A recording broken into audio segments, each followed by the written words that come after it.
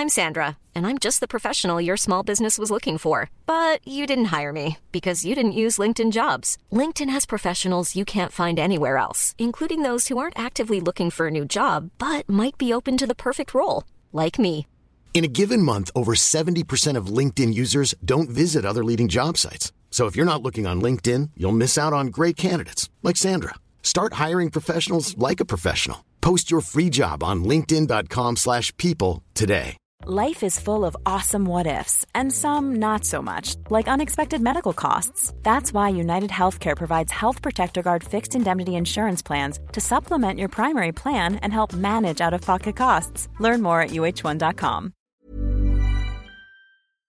Hi, this is Ro, host of the QUEENPOD. Queen have very kindly allowed us to use their wonderful music on this podcast, which is awesome. But the rest is up to us, darlings.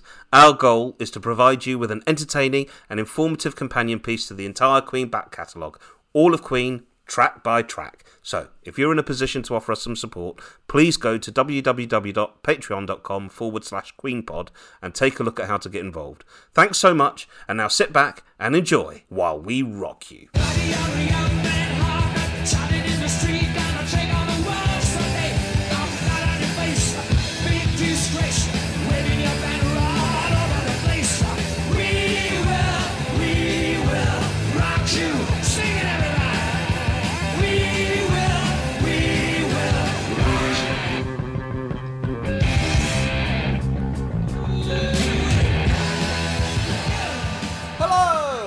Welcome back to QUEENPOD Season 2. Yes, we're here with the second half of Night at the Opera. So, without further ado, let me introduce my fine cohorts on the QUEENPOD. We play all day with Susie Kay, the girl from number 4. It's comedian Suze Kempner. Thank you. I love my new address. Thank you. Did you ever live at a number 4? Never.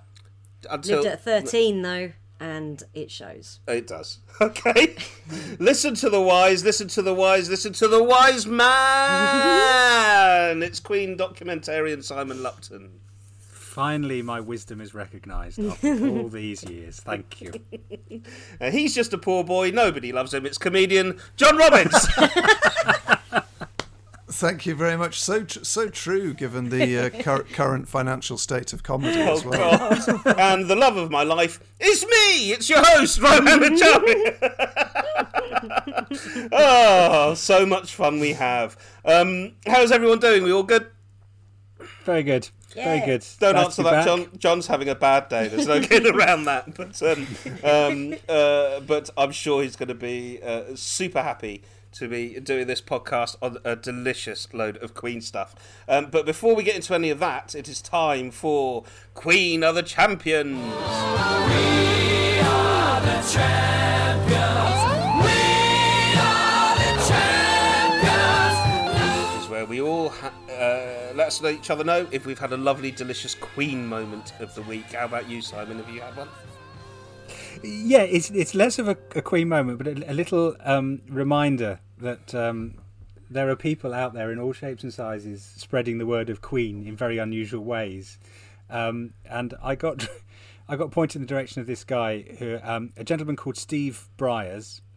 And if you go and look at his website, he claims, "I am proud to be widely regarded as Wales's #1 award-winning DJ, with a reputation as being one of the UK's most professional, reliable and experienced DJs."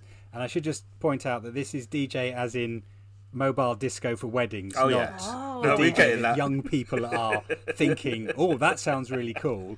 It is, but in a different way. Sure. He's also very proud to be a world record holder and to have been included in the Guinness Book of Records on many occasions over the years, including the special year 2000 Millennium Edition. I first set my record as the world's fastest backwards talker in 1988, live on the Radio 1 Roadshow in Tenby with Simon Mayo. Being a Queen fan, I recited the lyrics of Queen's classic album A Night at the Opera backwards, all 2,343 words, in 15 minutes and 7 seconds to set a new world record in front of an audience of at least 10,000. An American took the record off me soon after, But I then appeared on a BBC Radio 4 show called Cat's Whiskers in July 1989, where I won back my record reciting the lyrics in a time of 9 minutes 58.44 seconds, and it's a world record that I am still proud to hold to this day. So I thought that deserved a shout out, That's particularly enormous. seeing as we're talking about that very album. Are you allowed to say what his website is? Because that is epic. We should all check him out. I think if Is you the clip Google of it on Steve there? Bryars, you'll Steve find Bryars will find it. Yeah, fantastic. Wales' World #1 record DJ. holder. Yeah. That is a fine endeavour. I've got a funny feeling I equalled a Queen world record once. Ooh. On our Radio X show, there had been a thing on, I think it was on TMS or on some sports podcast, where one of the presenters had tried to break the record for naming as many Queen songs after being given their opening line. And as a joke, we did it on our show. And I think, if I remember rightly, I got 14 in 30 seconds. Wow. That's which amazing. equaled the record. However, A, it was completely unofficial because no one from Guinness was there. B, because after every one Ellis said correct, which they hadn't done in the initial one. That takes up time. It took up about 4 or 5 of the seconds. So I was very annoyed with him because I was like, I could have beaten that if you hadn't kept saying correct. But it's quite a fun one to do if you get a friend to pick the opening lines at random and just say them to you, because what you then have to do in your head is either pick up the tune or continue the lyrics if it's one that you don't know. Yeah. Wow. But it's That's a lot a of fun game. fun. It's a fun game. We'll play that on the last episode of this series. It's going to be great. How long ago was that, John? That would have been about 3 years ago. You still angry with Alice about it? Not about that. Okay. Well, I mean, we used to play a quiz with each other, and when I picked my specialist topic as Queen, so the agreement was that the first week you ask questions, they have to be quite easy. Week 1, he asked me how tall Brian May was. What? And I was out by half an inch. No. And I lost. Yeah. And he also asked me what John Deacon's A-level results were, which I thought was way too deep, and I got them wrong by 1. No way. Do you remember any of that? Do you know how tall Brian is? And May, I think, is 6'1", and I think I said 6'1.5", and Deacon got 3 A's, and I said 2 A's and a B. Amazing. Of course he Should have did, known yes. that Deacon would get 3 A's. Of course he did. That's so good. I've got a cheeky Queen moment. My mate Bendy sent me this. We were just having a little text interchange over just how full on it is at the moment. Life is so full on, and he just sent me this little clip of Under Pressure. That this family, I don't know if you guys have seen it, but this really sweet family, this Marsh family. They're obviously one of these families. Like there's a mum and a dad and about 6 kids, and they all play tunes and stuff. And they've sort of arranged the song and they play it all together, and it's just very sweet. But the lyrics are on it. I don't know about you guys, but I've always kind of just slightly not written off, but I've always just assumed that the lyrics in Under Pressure are slightly gibberishy. But somehow, reading the lyrics in order in the current climate made it an absolute essay on the lives that we are living right now, and I strongly recommend revisiting that song. Years. It makes so much sense. It was it's so on the ball. It's on YouTube. You can find it. Let's hope that there's no copyright issues. But for me, I had an absolute epiphany with the lyrics of that song suddenly, and I was in floods of tears by the end of it. It was amazing. So, there we go. Has anyone else got a little cheeky Queen moment they want to share? I've put my life-size Freddy up. Oh, yeah. You can see it. Someone bought me that for my birthday, and he's up there with De Niro on a poster. And my friend Aaron has pointed out that I'm starting to look like Robert De Niro in The King of Comedy, like cardboard cutouts of celebrities around me that I chat to at night. And what did you say to Freddie last night? He only went up today, but tonight I'll say, see you in the morning. So. Lovely stuff. Should we move on? Shall we move on? It is now time for Love of Our Lives.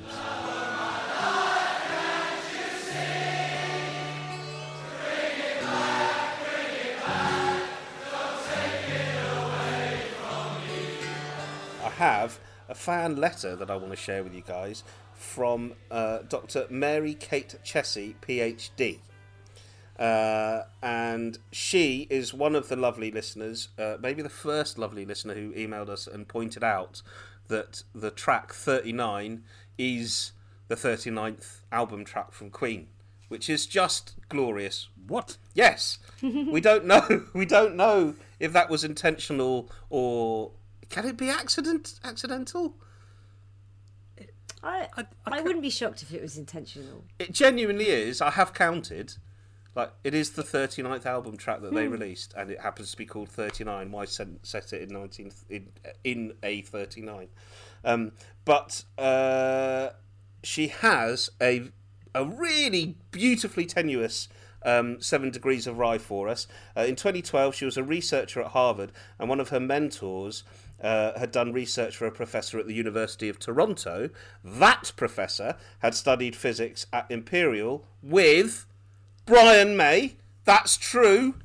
Wow. So she has a legit 7 Degrees of Rye. She is a huge Queen fan. She'd sort of set... don't know if you guys know that sort of lockdown Insta hashtag Jam with Bry, hashtag Jam with Bry, when he released a bit of song, and she sort of started that off and was playing all the bass lines on a bassoon. And she has taken she is a physics PhD.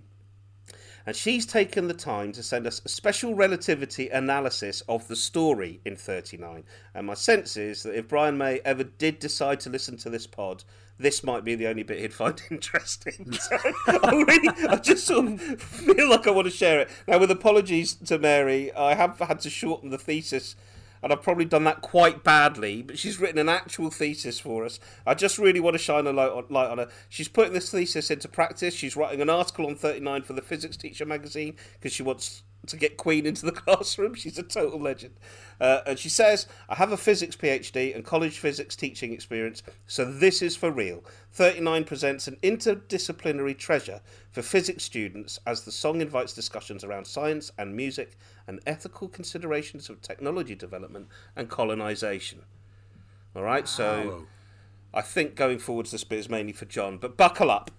So she's broken it all down. Bear with me. Here we go. So in short, if we ignore practical considerations like fuel and acceleration, then there are hundreds of planets outside our solar system that the volunteers could have got to while aging only 1 year and letting 100 years pass on Earth.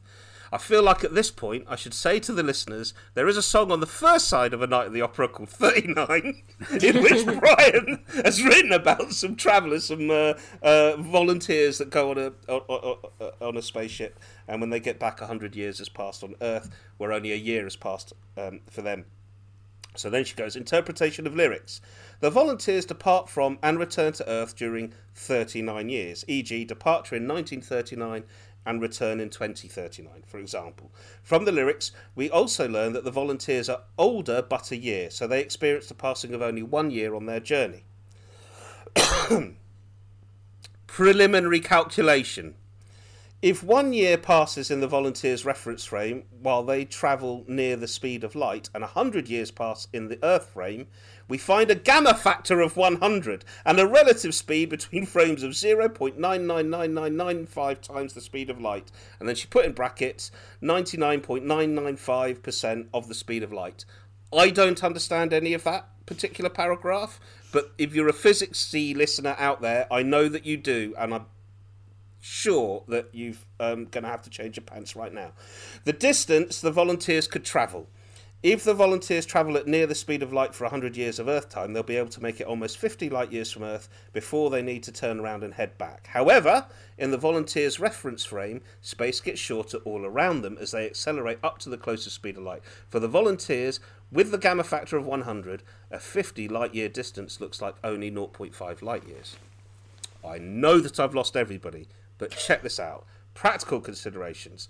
This calculation doesn't account for acceleration. We just assume that the volunteers can accelerate at insane rates and survive somehow. They would need some sci-fi technology that allows the human body to accelerate tremendously without the guts getting all squished to death. If the volunteers go into some sci-fi hibernation state, then they could get older but a year, while more than 1 year passes even in their own reference frame. Maybe they pull a Han Solo and get frozen in carbonite.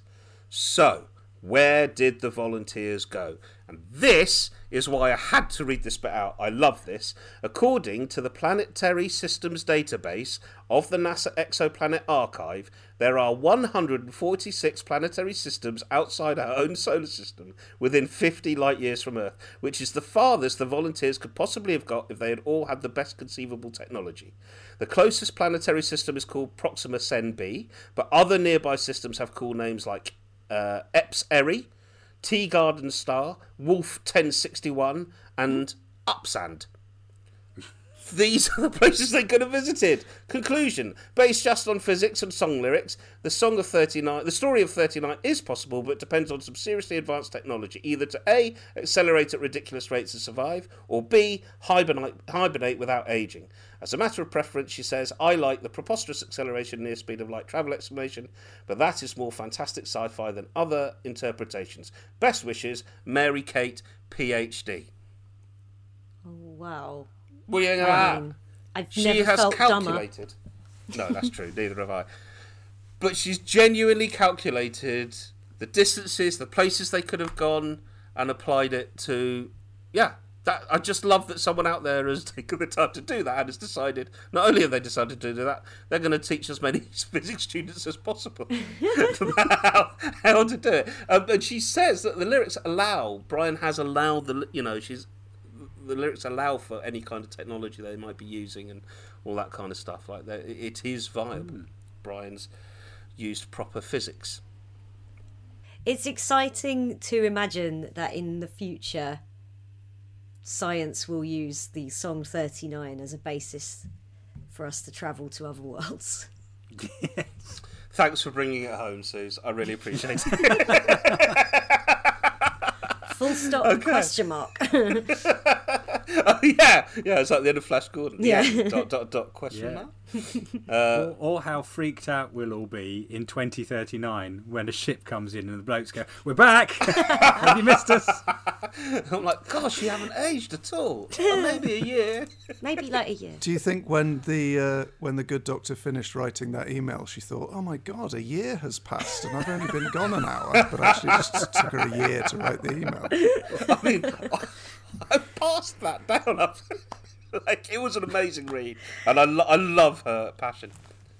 I would say that was probably not of interest to many people, but the problem is the one person that will be of huge interest to is Brian May. Yeah, that's it. That's my point. Yeah, this is legit a clip that we could send in. And about the only thing we ever probably could. So yeah, that one's for Brian. Fantastic stuff. So, producer Giles, have you got a fan question for us or what? Yeah, funnily enough, Dr. Chessie sent in a question. She asks, what's a Queen song that you'd like to hear in the style of a different Queen song? That was a good question. Think on that one maybe, but I'll ask an easier one from Hugh Jenkins. Hugh Jenkins writes in, if you could go back in time to any one Queen show or performance, which would it be? Hugh says, for him, there's a few that would make the shortlist. Wembley 86 is so iconic, and the live video I've watched more than any other. Montreal 81 is a great performance. The Sun City 84 shows would have been great to witness despite the controversy. The one gig that wins the battle for Hugh would be the Rainbow. Just the chance to hear those early songs live. Well, I did a sort of a thought experiment on an online gig where I asked all our guests to pick a year they could travel back to, live from January the 1st to December 31st, and basically give their reasoning. And I picked 1970, and because I'm insane, came up with a 50-gig schedule travelling around the world where I could see all of my favourite artists. And they were surprised that I picked 1970 because of Queen, but it just meant that I could get people who were at the end of the 60s and at the beginning of the 70s. But I would probably have wanted to see one of Queen's very early gigs in 1970, just after John Deacon joined, because at time of going to press, those are the only shows I don't have access to in some way. So I think to have seen them at Imperial College or down in Truro when there were maybe 40 people in the audience, I would have got something that no one else could possibly have had other than those few people there. And I could probably have got to chat to the band afterwards in a way that if I went to Wembley, as much as it's iconic and it would be an incredible experience, I probably would spend most of my time needing a wee and feeling a bit panicky. But to have sort of maybe, I don't know, hitched a ride with them from Truro to Yeovil when they did one of those early tours, or from Egham up to Liverpool when they played in Liverpool, I think that would have been quite a personal experience as opposed to feeling part of a big collective Queen experience. Yeah. I'm going to go for 81 because that performance in Montreal where Freddie sings Somebody to Love is my favourite live, just one song Me too, I've ever seen them do. Through the... But Milton Keynes is better than Montreal, surely. Oh, did I say Montreal? I meant Milton Keynes. Oh. Yeah, sorry. Also, it's quite a quick commute. That's true. I didn't think of that, but that is very true. Pop in on Nana on the way in Dunstable, and she'd be 40 years younger. But the house would look the same. Wow. So, I've got quite a day ahead of me. Wow. Go on, Simon, which one are you going for? Well, yeah, it's interesting. There are sort of key, but it would have been...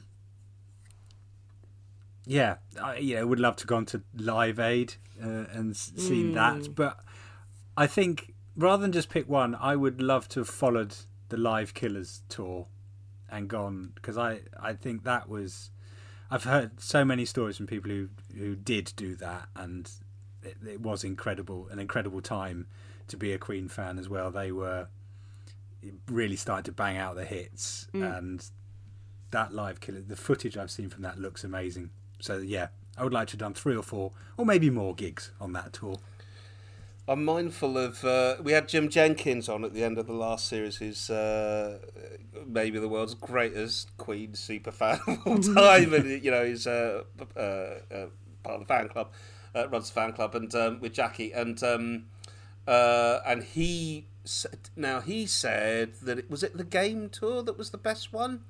Yeah, we asked him which was the best tour that he'd been to, and because he'd follow entire tours. Yeah, and I can't remember whether it was the Game or maybe News of the World that he mentioned. So, based on his advice, I'd probably go to that one. However, for me personally, and I think it is interesting that none of us have straight away gone Live Aid, but I would go to Nebworth at the end of the Live Magic tour, because we don't have it on video that much. I think there is some footage, but it hasn't. Like Wembley '86 has been released, but Nebworth came after that, and it was the biggest audience they'd ever played to, and it was the last time that they played as 4 live in front of a stadium crowd. I think they did a little after show one time after that, and that is the gig that I miss.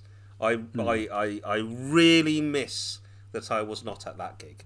And at that point they were playing so much amazing stuff in their set list. The set list was insane, I mean, yeah. So that's the one for me. Do you mind indulging me for just 30 seconds while I give you a little detail from my schedule of gigs in 1970? Please do. So I fly back from New York at the end of June, having seen Lou Reed's last performance with the Velvet Underground.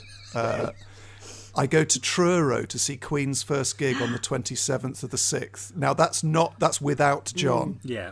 Okay. The next day in Shepton Mallet, there was a rock festival with Led Zeppelin, Pink Floyd, Frank Zappa, the Byrds and the Moody Blues. Wow. I then have written, quote, visit Freddie and Roger's stall and be friends. And invite them to see Elton John perform at the Hampstead Comedy Club, which I believe was his first ever gig. Oh. However, in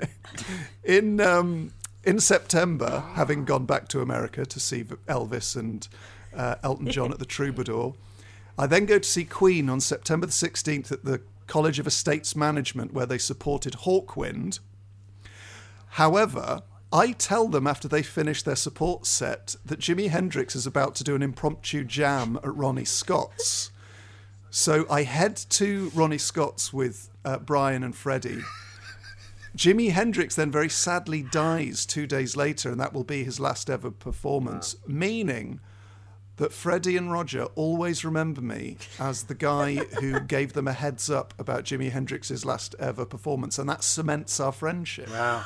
Oh, I mean, this is all super plausible as well. Like, genuinely, I can see it. You catch him on the way up. Also, thanks to the email we have, I now know the technology necessary to make that happen. Yeah. I want to just clarify something for our more casual listeners here. John's gone full tilt boogie on this. You've spent a lot of time and thought and effort and research in all of this. There's no doubt about it. You could sell your house and then go back in time, and you'd be such a rich guy. So that would fund your year. Yeah, everyone would want to be your friend.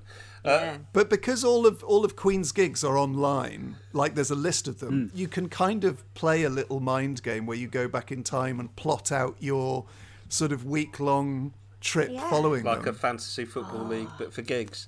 That'd be amazing. Yeah. The other thing I should point out for our dear listeners is John is not currently at. Well, we're all on Zoom. He's not in his house. He's had to go round to his girlfriend's house because the boiler's bust, and he's all dressed up in incredible. He's so cold. He's got a hat on and everything. And earlier we were like, "Oh, we're going to do this thing." He's like, "Oh, I haven't got my notes with me, but this you have with you." Well, I am wearing a Queen t-shirt, but I'm also wearing a hoodie, a thermal top, an Arctic coat, and a woolly hat because my girlfriend's boiler broke / was turned off, depending on whose story you want to believe. Is she going to listen to this? Then you can tell us the truth. I mean, if she does, something's gone bad. There's something very endearing about just a guy sat indoors in a woolly hat going, and then in 1970, I'd go here. And then I become friends with these guys. Like you've won a competition to join us.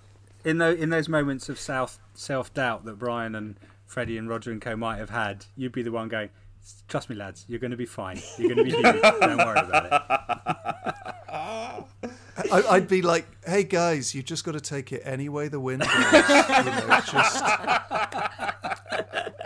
one day the hammer will fall, and you guys will be at the Millionaire's Waltz." Yeah. And I'd be like, "This guy, there's something about this guy." We should have him in all of our studio recordings just in case. Oh man, that's amazing. Well, should we get on to the works?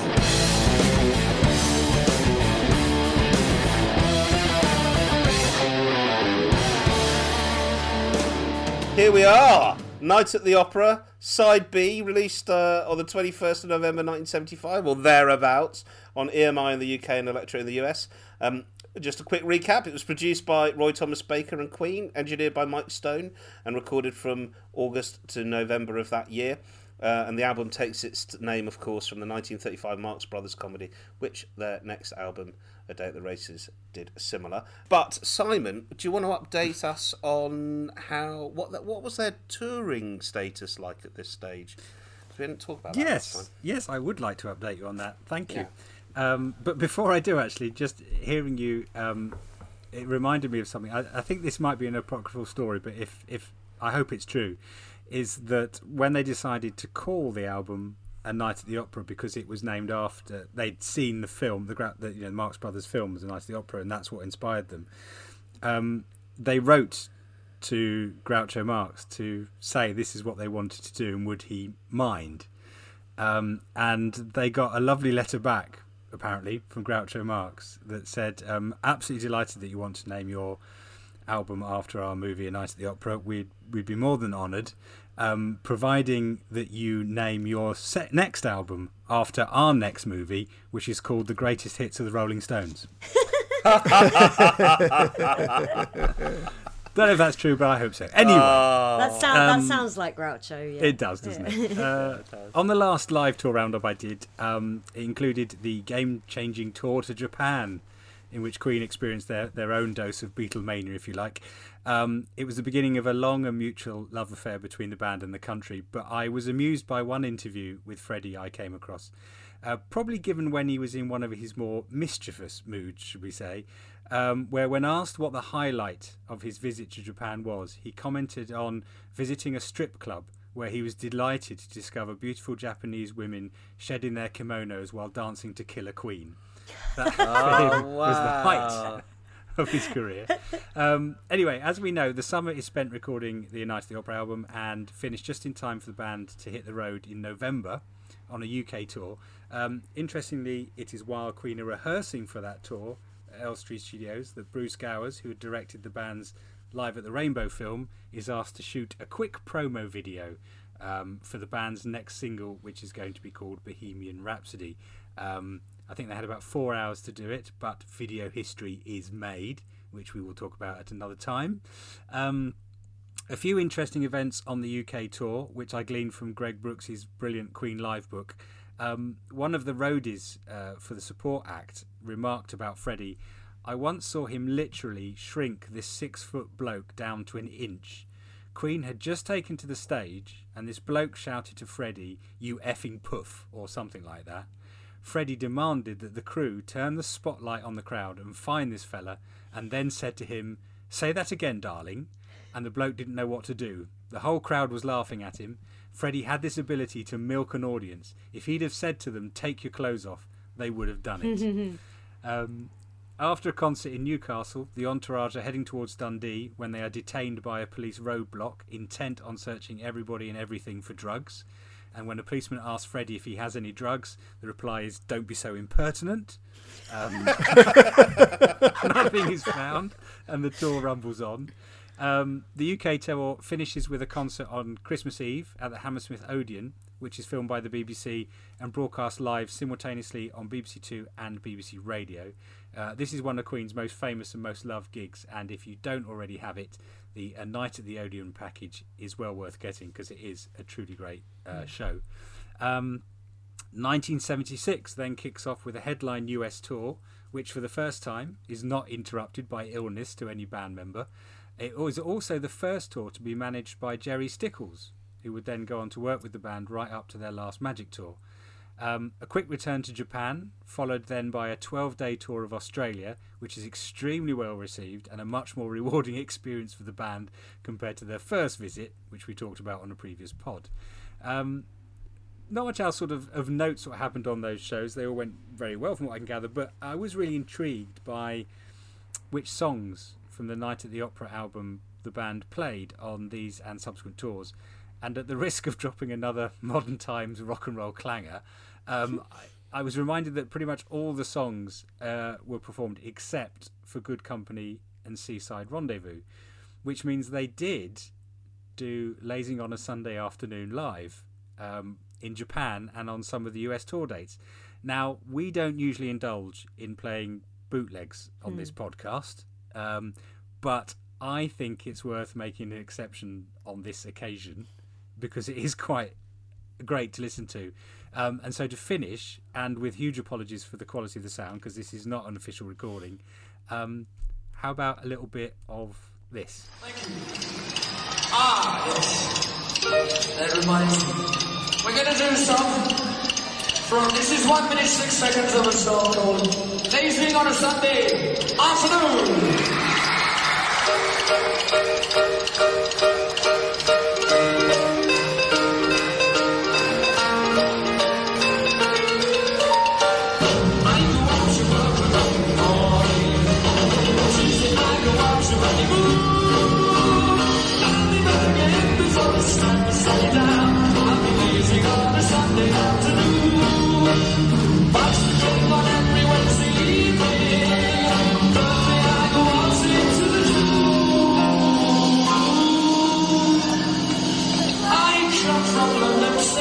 Just an ordinary guy.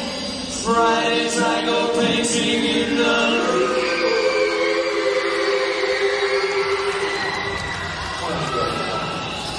I'm about to be proposing on a Saturday night.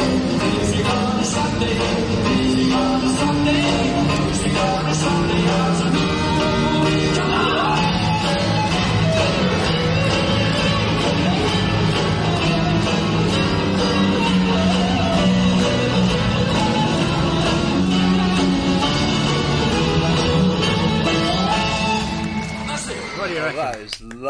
thank you very much for that. I have a question. Go on. If you're just an ordinary guy who comes from London town, why would you go every Friday? Why would you go painting in the Louvre? Is that a That's thing? what most ordinary guys from London town did, I think, in those days. They'll just nip over to Paris. Yeah.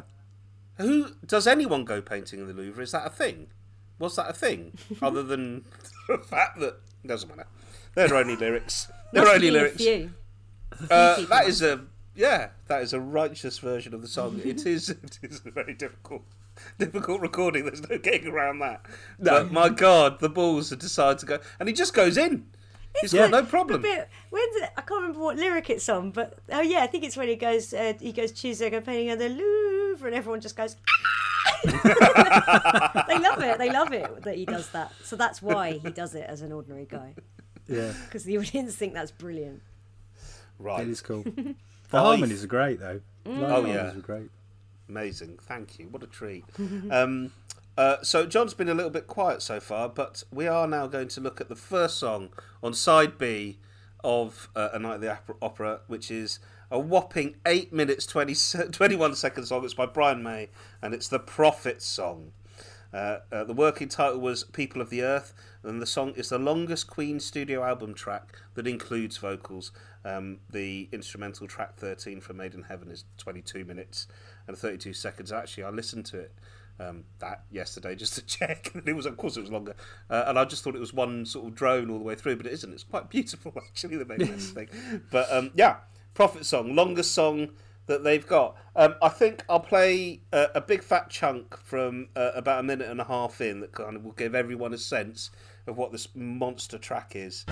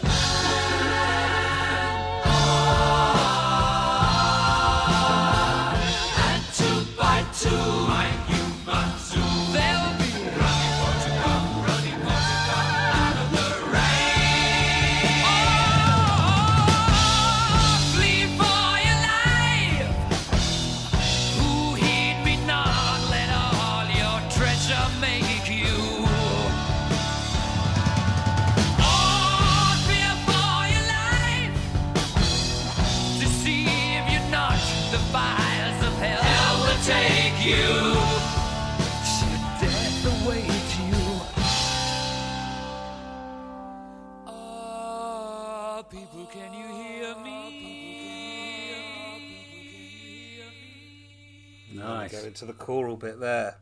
That's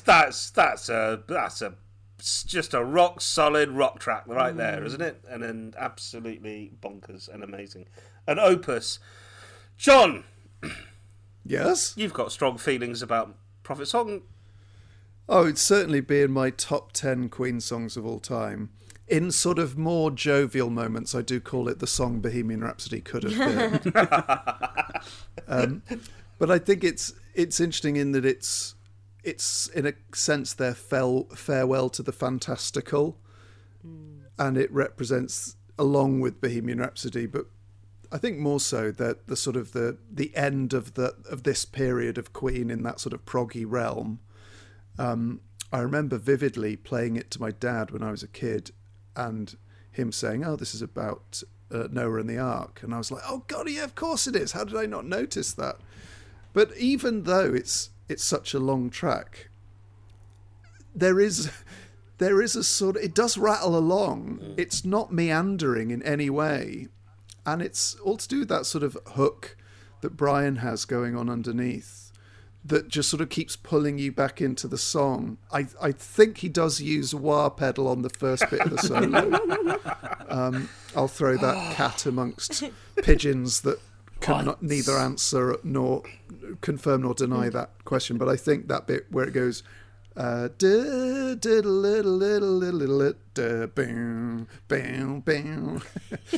first bit when the lead guitar comes in, I think it's got a bit of wah there, either static or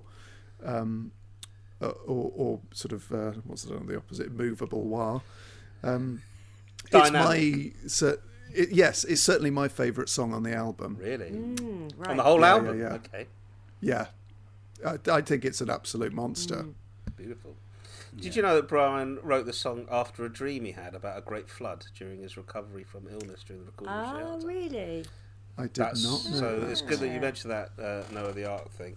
And in fact, some portions of the song have been recorded but abandoned during sessions as early as Queen 2, which is incredible. And Brian told Melody Maker in 1975, in the dream, people were walking on the streets trying to touch each other's hands, desperate to try and make some sign that they were caring about other people. I felt that the trouble must be, and this is one of my obsessions anyway, that people don't make enough contact with each other. A feeling that runs through a lot of the songs I write is that if there is a direction to mankind, it ought to be a coming together, and at the moment, it doesn't seem to be happening very well. And he said that in 1975, and I just thought I'd read that right now. Times have changed. Remarkably, also, they played it live. Yeah. Which crazy. is kind of mind-blowing. And the live recordings of it, though many of them, I'm afraid to say, Simon, I've accessed via bootlegs, it does sound like a real spectacle to hear live. Yeah, I wonder if they were using all the, different speaker positions to make the most of it. It's such a shame that we can't have that now. We can't go see this live now, because think what they could do with modern technology. This live. I know that Brighton Rock sort of is the basis for Brian's guitar solo, but it is always cool when you do get a few strains of Prophet song in those solos, even today, and a little bit of White Queen here. And what am I thinking of? The Day at the Races track, White Man. You often get a little strain of that in what he's playing.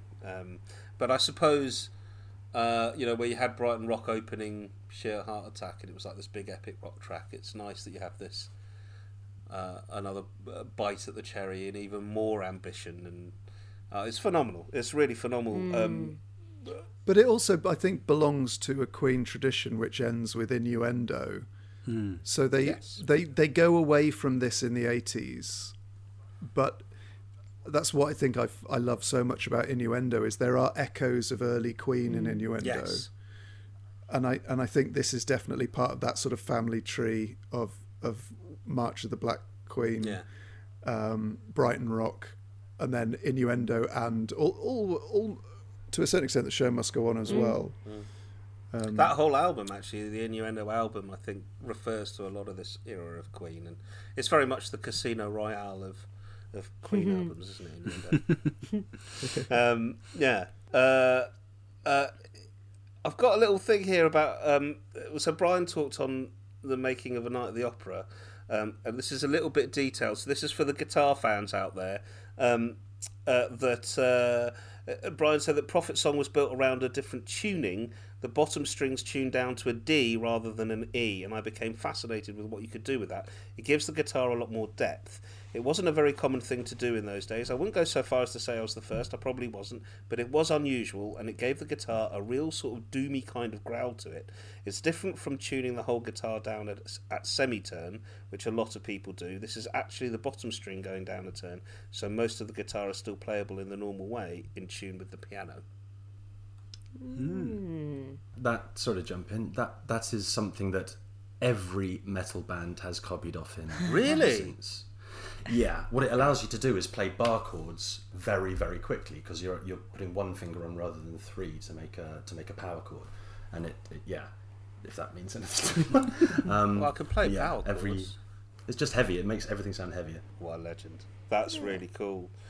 Also, then we should have a chat about the crazy choral section that's in the middle of this song, which is just tour de force, and I've got a little bit of detail about how they got into that and what techniques they were doing, and I have a little YouTube clip of Freddie doing this live. So I just thought I'd share that with you. Maybe we could talk about it. I'm sure Suze will have a lot to say about this as well. And Simon, if I'm treading on you in any way, things that you want to talk about, okay, all right.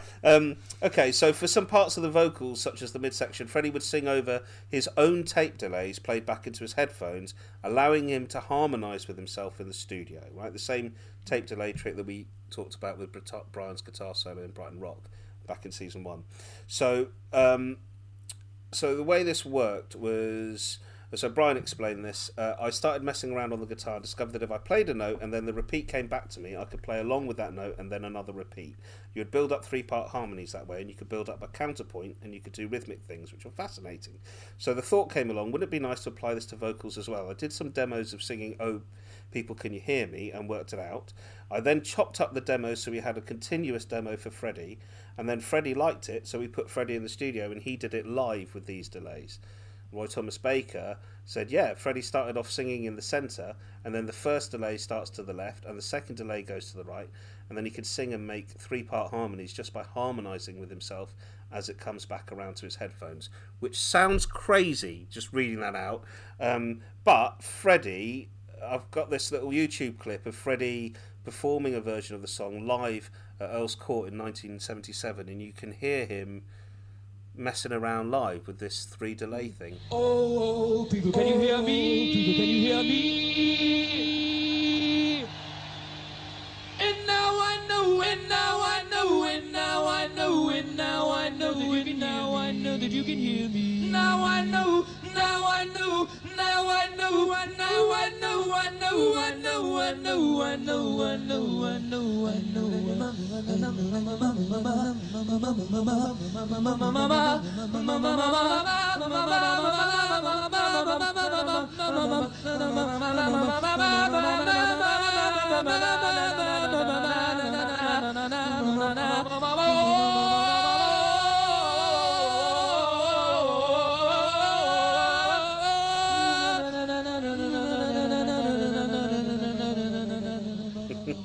It goes on. It's amazing. It's incredible. He goes into a little bit of "Take My Breath Away" and stuff. You should check it out. It's awesome. Well, I was just going to say what's extraordinary about that is it's exactly what Brian does when he does his Brighton Rock solo, but with a vocal part as opposed to a guitar part. And so Brian, you made the point that Brian can't make a mistake when he's doing that because you will hear the mistake 3 times, right? And so Freddie's having to do incredibly, it's incredibly stressful for anyone to be in that situation because a guitarist especially, and singers as well, if you hit a wrong note, there are ways you can style it out.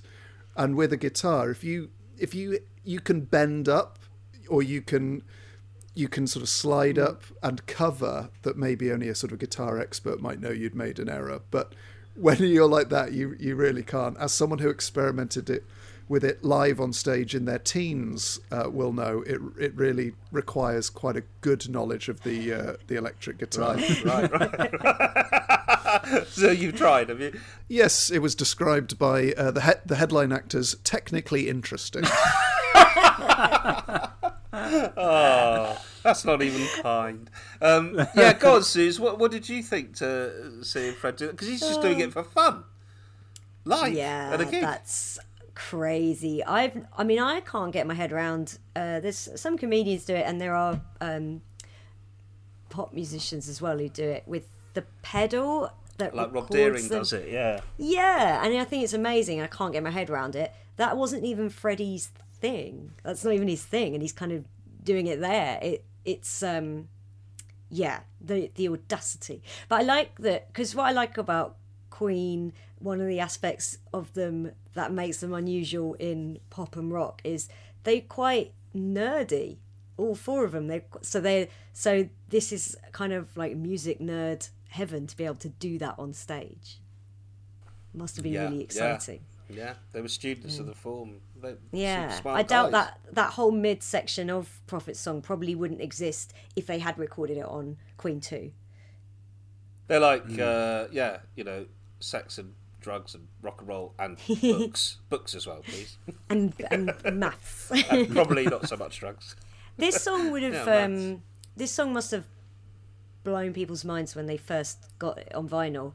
They end with Seaside Rendezvous and then flip the record over, and it begins with this wind noise and that kind of beautiful. The guitar doesn't get. You don't know what it's going to be until the song's been going a few seconds. Like, you don't know what you're about to get.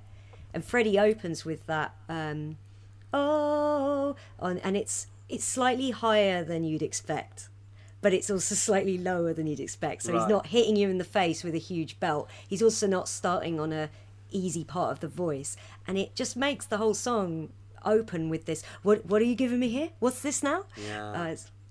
It's so exciting. I knew this was the beginning of side 2, but I'd never really thought about it from the point of view of someone buying it in 75 until we came here. And Absolutely. But yeah, that must have been wackadoo for people flipping the record over. It's so ambitious, isn't it? You know, this is why they're using 24 tracks and spending all this money. And we would be doing the song a disservice if we didn't listen to a tiny bit more of it, I think, and then we'll move on to the next track. But I wanted to just play. Just sort of from the end of that choral bit, actually, into Brian just going bonko on the guitars and hearing a bit of that, if that's all right. Listen to the man.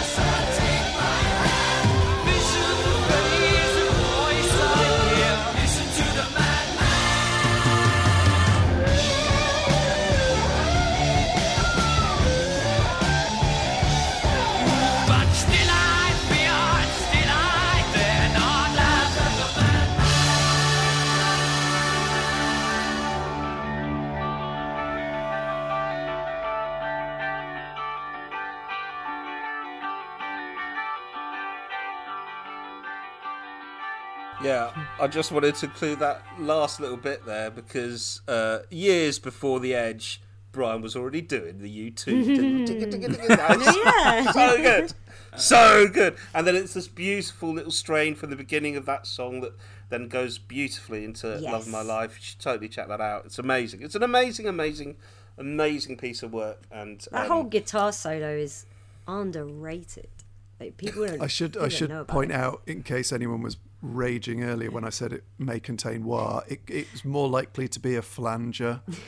Just looking at the technical list of equipment they used, it could have been an Eventide FL 201 flanger, or it could have been an MXR phaser flanger. Yeah, we just don't know. But I think that's what we thought, but we didn't want to contradict you, John. So it's too late. They'll already have social mediaized us.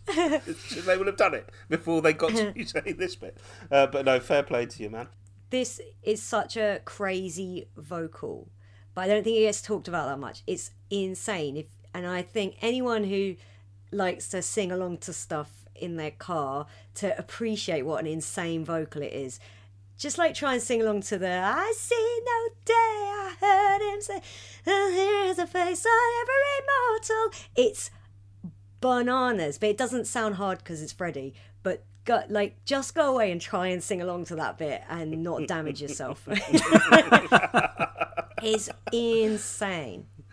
Oh, that's not where a voice should sound like it's sitting. Like a male voice should not sound like it sits around. It's all A, B's and C's, and that's where the voice should be breaking, and he just isn't. That's it. Right. They could, they're writing the songs. They could make it easier for themselves. But which you can tell he does singing it live. Right. You want to rely on singing around your direct break. Having just sung something that's in a completely different part of the voice, a song that's in a different part of the voice. So, yeah. Man. But in the studio... Really cool to revisit. In the studio, they're interested in pushing those limits and enabling you to hear things that you wouldn't hear otherwise, That's it. And you can just be like, I'll just be dropped in at that bit, and then you can just do that one bit. But yeah, it's such a cracker's vocal. Beautiful stuff. Well, it is now time for the feature point of the show that we like to call Robin Says!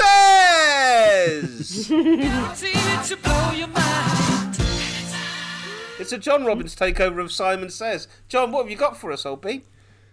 Well, I was deep into YouTube one night listening to an interview Brian gave with the fan club in the early 80s. And it's just him sat in their office with Jackie, and she's asking him fan question after fan question after fan question. And taken as a piece, it's about an hour long, and I think it really shows how much the band cared about maintaining their listenership and maintaining their fan base and having that really sort of personal contact with their fans. And it just struck me that I don't know any other musician, I'm sure they have, but somebody sits on a sofa and answers questions for the best part of an hour.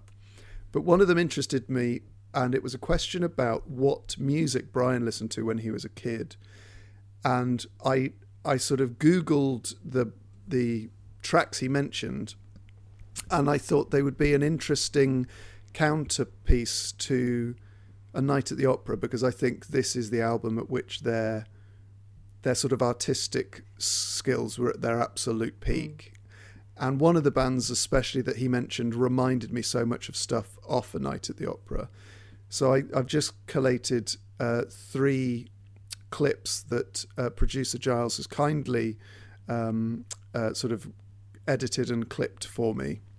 I just thought I'd take you through what Brian was listening to as a child that may have influenced his sound throughout the years, because it's easy to talk in terms of like what guitarists he liked, but I think also the sort of music we're around when we're children has a big part, in the same way that Queen did on us, has a big part on the sort of sounds that we go for. So the first thing we're going to hear is a band called Temperance 7, who were a 7-part sort of brass band, basically, or woodwind band in a sort of jazz style. But when Brian would have been around sort of 7 or, no, maybe 9 or 10, they were actually at number 1 in the charts with this song, which I think is called You Drive Me Crazy. Is that right, Giles? Yes. So I thought we could hear a section of this and just keep in mind the more sort of vaudeville theatrical tracks off this album, like Good Company and Seaside Rendezvous, when you listen to something Brian cited as a big influence on him growing up.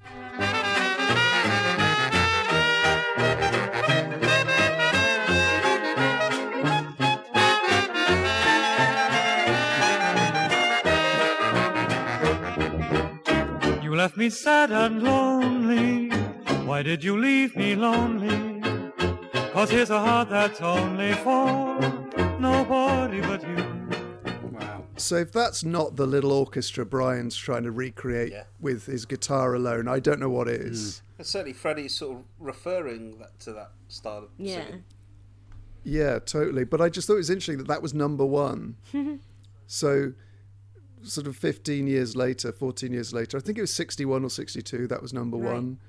So to how far sort of popular music came over the course of that decade, because that now to us sounds like, well, that could have been done in the 20s or the 30s, but that was like the nostalgia that was a 60s UK number 1. Yeah. That's like a 30 years ago nostalgia song. It sounds like something that would be in one of the Marx Brothers films. Yeah. They had musical numbers that sounded just like that. Yeah.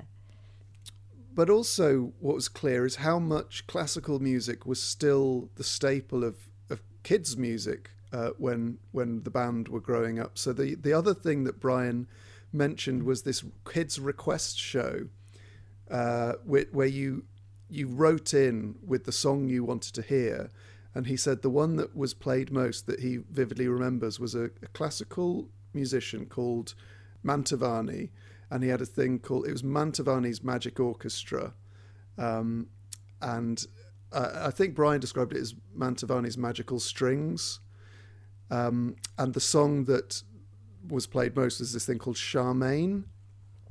I'm pretty sure that's, sorry, I've left my notes in my warmer house where okay, I am no longer. But it's Mantovani's Magical Strings.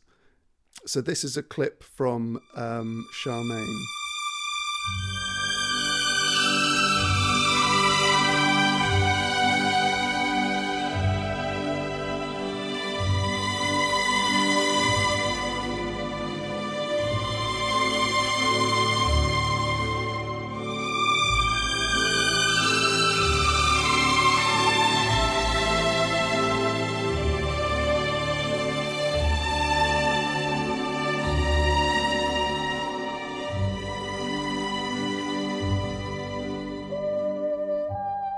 So there you go. That was something Brian would definitely have been listening to as a kid. And the final thing is an American sort of kids radio show called Sparky's Magic Piano, which is based around the premise of this boy called Sparky who has to learn the piano but isn't very good. And one day his mum leaves the room after his lesson and his piano starts to speak to him. And the piano plays the songs that Sparky wants to be able to play. And it's so Brian, when you hear the voice of the piano, it's sort of like slightly science fiction-y, robot-y voice. But I could just imagine Brian as a kid thinking, oh my God, imagine if your piano could talk to you and play all the songs for you. So even though it's classical music, this is another thing in that interview with Jackie that he referenced as being something he consumed a lot of as a child. All right, I'm sitting on the piano stool and my hands are on the keys. What do I do now? Run your hands over my keys.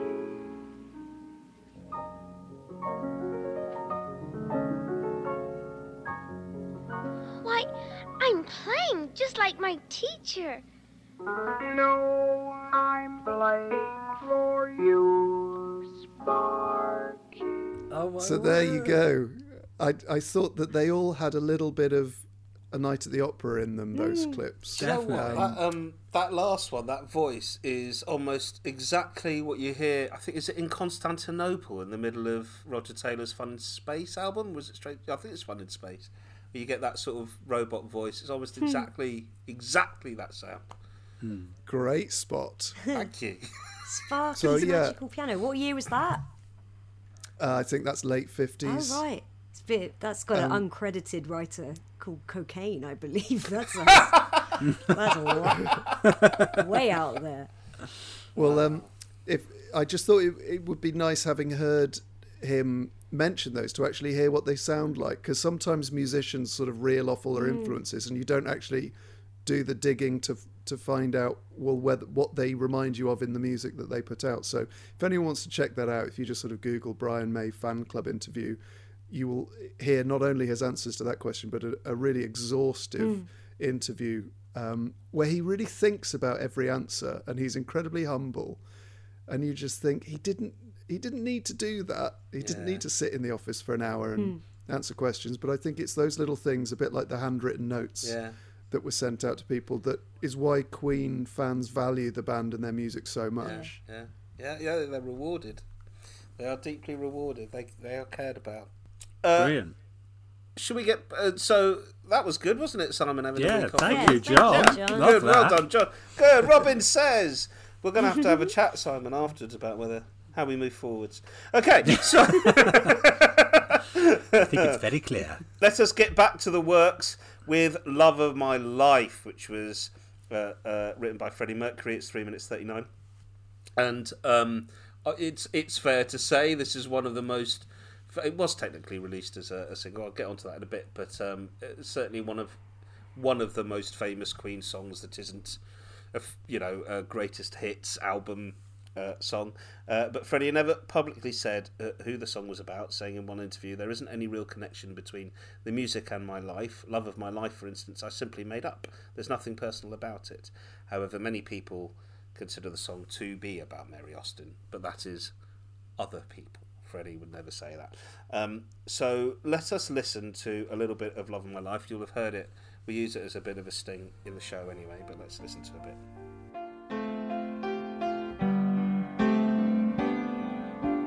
Love of my life, don't leave me. You've taken my love, and now desert me. Love of my life, can't you see? Bring it back, don't take it away from me, because you don't know what it means to me. Good, isn't it? Go on, Simon. Talk to us about Love of My Life. Well, listening to this again in preparation for this, and I'd forgotten that it was played on piano on this, because I've heard it so many times on guitar, and it was a nice to be reminded of that you got Freddie's brilliant piano playing on it as well. But it reminded me actually of something that John's mentioned before, that there are certain things about Queen that it's really hard to look at them and appreciate them without thinking of the prism of what they've come to mean, in the history of Queen rather than at the moment. And I think this is one of those songs, because this song has come to mean so much to Queen fans. And I've got memories of seeing Brian on tour in sort of 92, when he went out with the Brian May Band, and he'd do this moment. And now when you see subsequent with Paul Rodgers and now with Adam, when Brian comes out and does this, it's such a moment for Queen fans to come together and remember Freddie. You can't help but listen to this song and not get emotional, but that's because of what's come later. And so I'm trying to imagine what it was like for people listening to this song in 1975 without all that baggage. And it's still an incredibly beautiful and moving song, but you're right, it's become part of the Queen legend, as it were, as a result, but because of how we associate it with Freddie. I was trying to think about exactly why the song always now makes me cry, and it is simply because Freddie has become the love of my life that I'm missing, that he's singing about. It's him, and I can't even say it. Normally I'm a cynical comedy producer type, but no, this one gets me every time, and it's because I miss him. Yeah, and the lyrics are just so resonant, and wow. I not nearly as emotion, but yeah, this song live becomes something else entirely, and it becomes because it's totally for the audience when it's live, as it always is with Freddie, and it always was with Queen, and it becomes like this intimate affair, but for tens of thousands of people, and that's what makes it such a unique song. Other bands would love to have a song like that, I'm sure. They kind of did it by accident, but the studio version is, you can appreciate what a technical marvel it is. I think it's one of my favourite piano performances of Freddie's. Like, he does these incredible ornamental piano trills on it that sound like they could be played by any top classical musician. And he's quite loose with the tempo of it, yet it's like bang on. The piano's relatively straight throughout, and then he's singing over it with these syncopated phrases, but it never sounds jarring because it's such a technically amazing song. And I love I've written down, it's subtly ostentatious harp ending. That's the only way I could describe it. I want to know who is playing the harp, and I wondered if anyone knew who was I do. playing the harp on this. I do. You do know. I do know. I've got a couple of quotes for you. One is it from Brian Brian on and his one from guitar? Freddie. Is that what I'm going to find out now? It is the only Queen song to feature an orchestral harp. And when asked by On the Record in 1982 whether he'd learnt to play the harp, Brian said, "Learning would be too strong a word.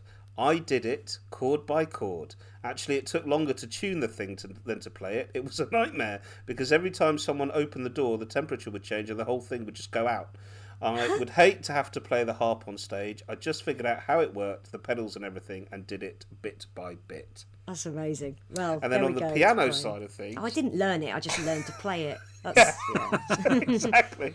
And in terms of the fact that we often forget that it's a piano piece, because they do, Brian and Freddie would do it with an acoustic 12 string on live performances. But in an interview with Melody Maker in 1981, Freddie explained that the song is adapted on stage for the guitar, but it was written on the piano. I've totally forgotten the original, and if you asked me to play that now, I couldn't. Sometimes I have to go back to the music sheet, and I can't read that well either. So that whole disposable pop attitude that he's got to this beautiful song that we all treasure. He's like, oh yeah, it was on piano, it's on guitar now. It's fine. It's amazing. I think that Queen's best love songs are the ones that are in the sort of first person, so I and you, as opposed to we and they and us. And I think the reason that Love of My Life has such an impact is because it is a direct song to someone from someone. So if you look at what I think like their best love songs are, something like You're My Best Friend, because it is a song from someone to another person. Love of My Life, the same. Can anyone find and the me more general somebody to ones, love? a bit like Crazy Little Thing Called Love. That's more about love than a love song as such. Too Much Love Will Kill You. That's a more general thing, and Play the Game. But if you this, I think, has a bit of a sibling in Bijou off of Innuendo. It's a direct address to someone. It's not a song that's about how we all fall in love sometimes kind of thing. I think that's perhaps not wanting to disappoint anyone. I'm not a huge fan of Friends Will Be Friends because it seems such a sort of general song about friendship, which is still really lovely, but it doesn't have the power that sort of grasps you by either feeling this song is from you to someone or from someone to you.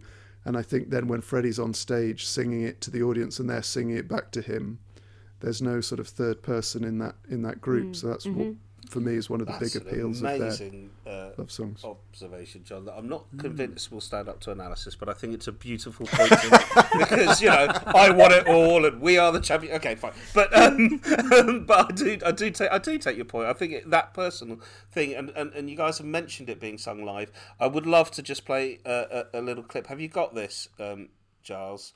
So basically, they started playing it live during the News of the World tour in 1977 and became such a concert favourite that Freddie would frequently stop singing completely and let the audience take over. And I just thought I'd give us a listen to this for them in Rio, just kicking ass. And this is all audience.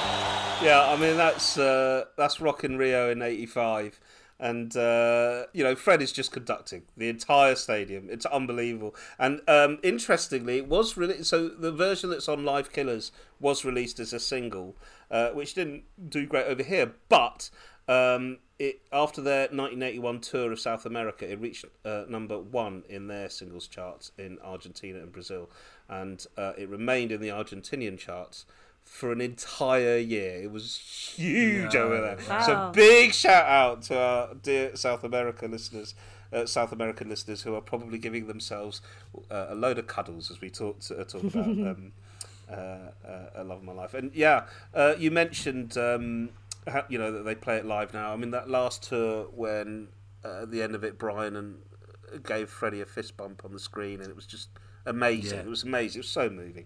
But Adam, when he does his solo tours, he'll include Love of My Life as a little tribute to Freddie on his solo tours and stuff, which I think is brilliant.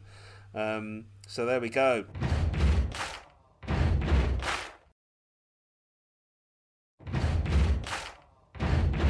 Okay, well, as the snow gently falls outside my window to make my balcony look like Roger Taylor's back garden from the We Will Rock You and Spread Your Wings video, we're going to talk about the next track on this stunning album, which, I'll call it a ditty, but I think it's much more than that.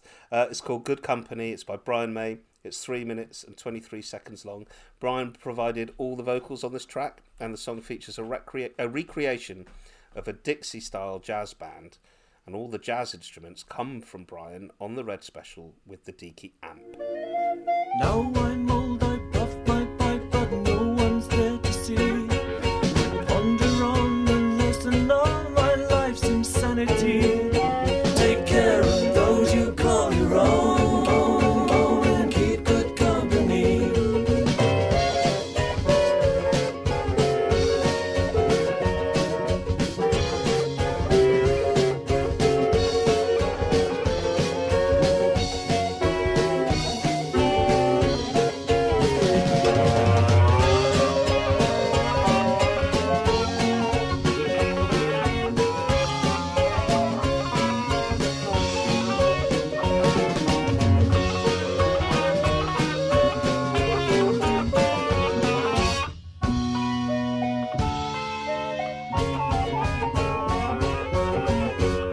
Oh, yeah.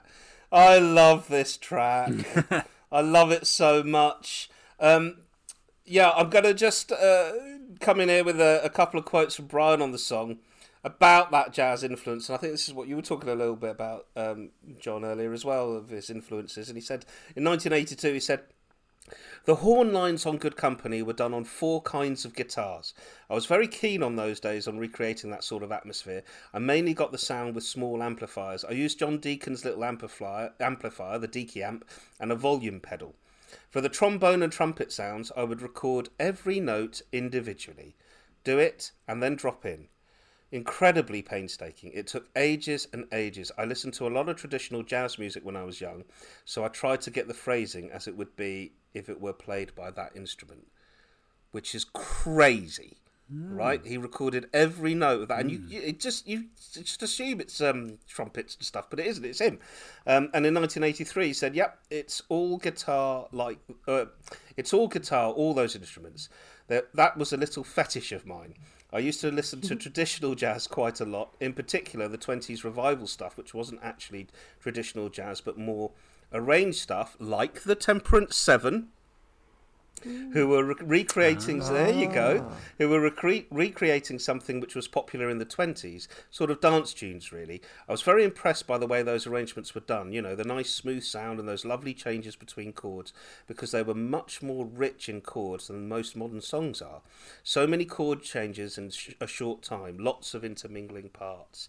So I wanted to do one of those things, and the song just happened to come out while I was plunking away at the ukulele, and the song itself was no trouble to write at all. But actually, doing the arrangements for the wind section as it was supposed to be, there's a guitar trumpet and a guitar clarinet and a guitar trombone and a sort of extra thing. I don't really know what that was supposed to be," and he chuckles on the top. "I spent a lot of time doing those, and to get the effect of the instruments, I was doing one note at a time with a pedal and building them up. So you can imagine how long it took. We experimented with the mics and various little tiny amplifiers to get just the right sound. So I actually made a study of the kind of things that those instruments could play so it would sound like those and get the authentic flavour. It was a bit of fun, but it was a serious bit of work, and that a lot of time went into it." That's what I'm talking about, like a little ditty with an enormous, crazy amount of effort behind it. It's unbelievable. And like decades of history. I did a friend of mine has a Beatles podcast called Your Own Personal Beatles, and they'd never asked me to go on it because I don't particularly like the Beatles, but they did for a Christmas special where we got drunk, and the whole thing basically turned into who's better, Queen or the Beatles, which is such a stupid argument to have, but it was a fun one to have. Of course. And this was one of the songs I sent to the producer and presenter, Jack, to listen to. Basically, I picked some Beatles-y Queen songs. Sure. To try and find the Beatles' influence in Queen, because they are a huge influence on the band, especially on Brian and Freddie. They sort of worshipped the Beatles. And I think this has got a bit of, obviously the big influences, the ones you discussed, and also sort of George Formby and that sort of thing. But I think there is that Beatles sense of the absurd in this song as well. Especially on albums like kind of the White Album and stuff. It's got that sort of Octopus's Garden feel, hasn't it? Yeah, and it's just such a very British sense of humour, like we were talking about last time, that sort of BBC Radio Python-esque tongue-in-cheek absurdism. And I think there's a bit of that going on here as well.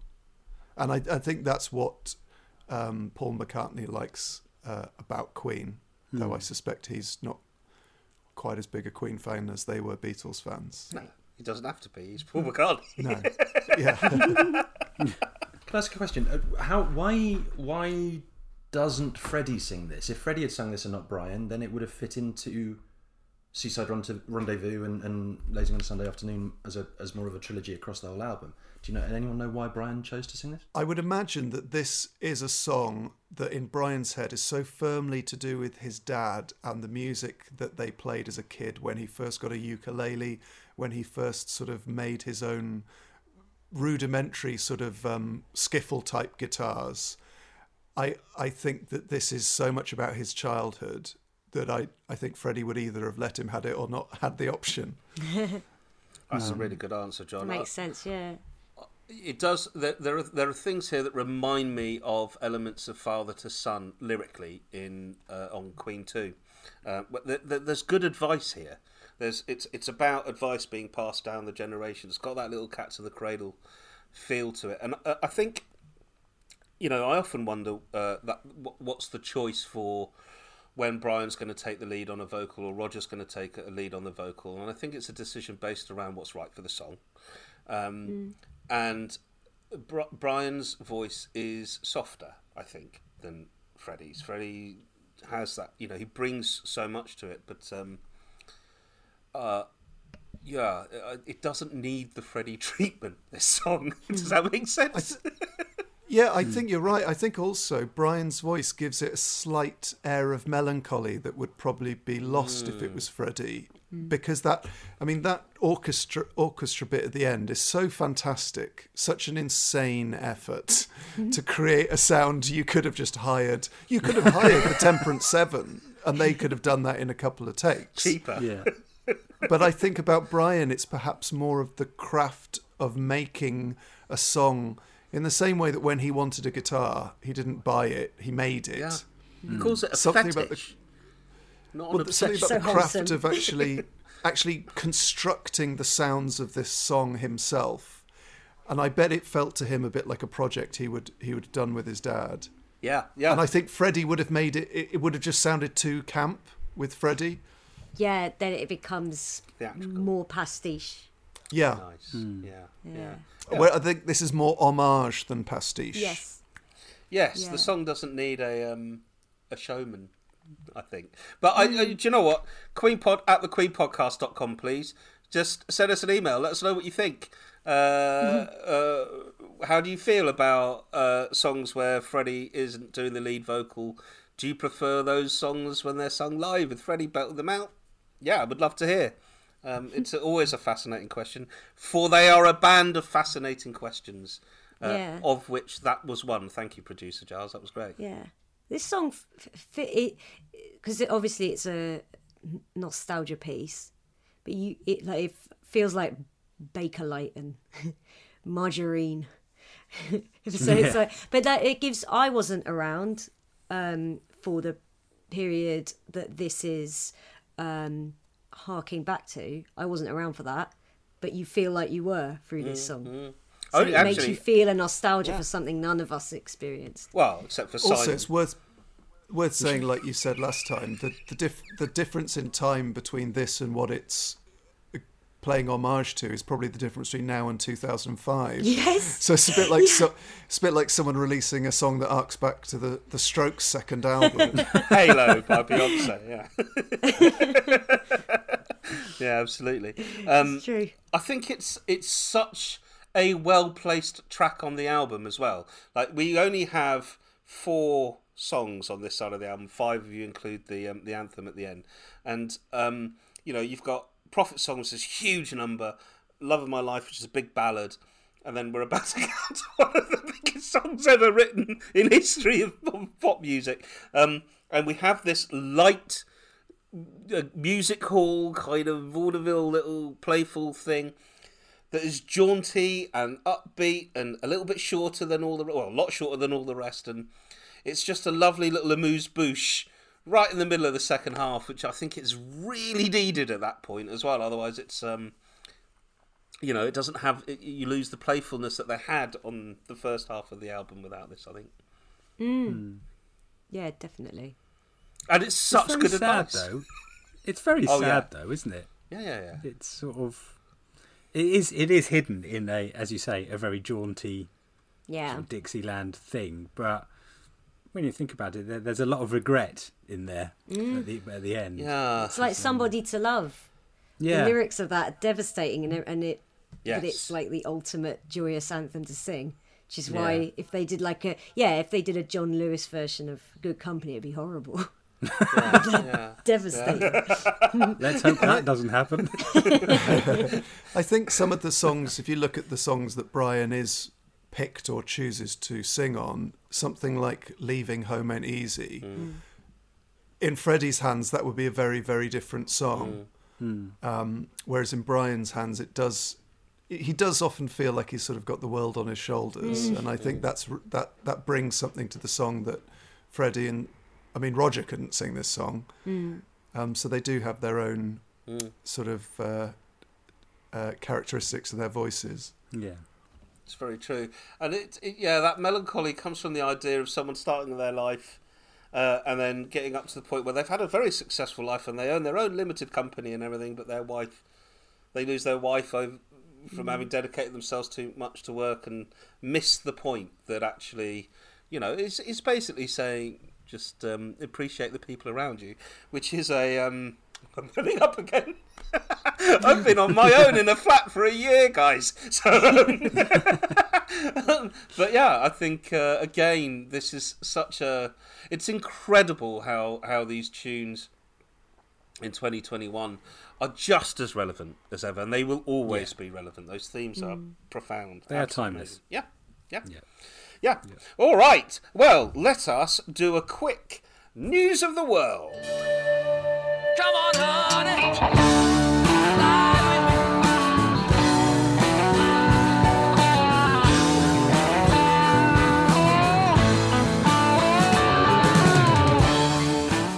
We've got just a tiny bit of news this week, not a huge amount, and obviously if you want real Queen news, we encourage you to use the internet, which will be much more up to date than this. However, just to note and celebrate that on the 29th of January 2021, live around the world, the concert film became available for digital download and rent. So if you don't want a hard copy of that, you can just Amazon Prime it, or other platforms are available.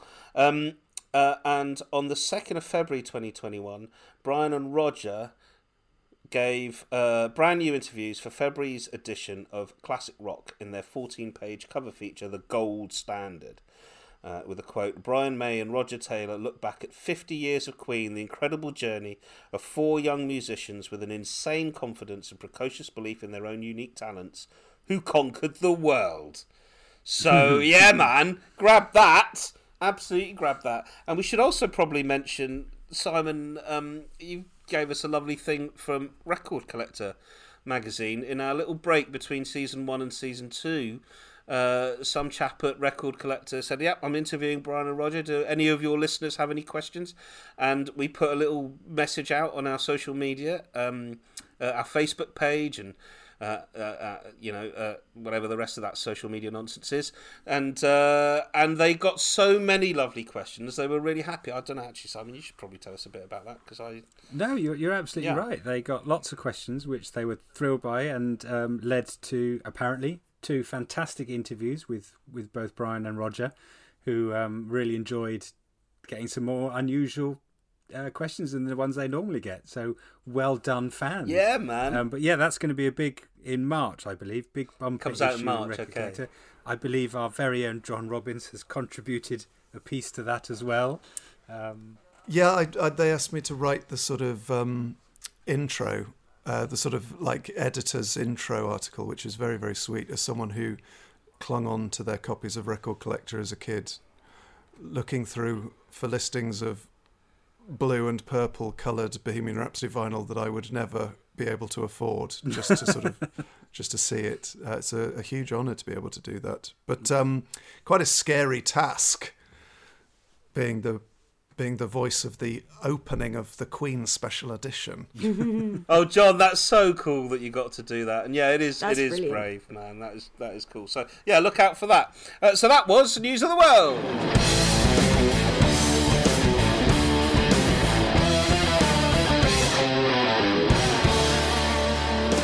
Okay, let's get back to the works then. What have we got next? Oh, is this 5-minute 55-second song by Freddie Mercury called Bohemian Rhapsody. Oh, that. Okay, look, there's a lot that's been said about this song over the years.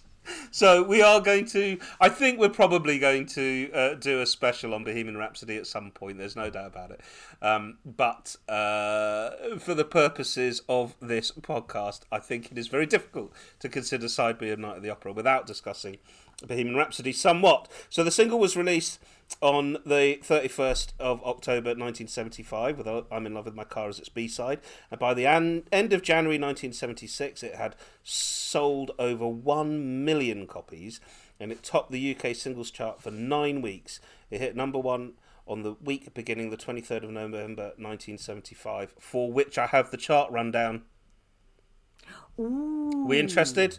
At number 10. Yeah. Okay. At number 10, Space Odyssey, 1975 by David Bowie. 9, Sky High by Jigsaw. Nope. 8, Right Back Where We Started From by Maxine Nightingale. No idea. 7, I hope these people aren't listening. Number 7, This Old Heart of Mine by Rod Stewart. At number 6, Imagine by John Lennon. I mean, these are big tracks, right? Number 5, Money Honey by the Bay City Rollers. Number 4, Love Hurts by Jim Capaldi. Number 3, Divorce by Billy Connolly.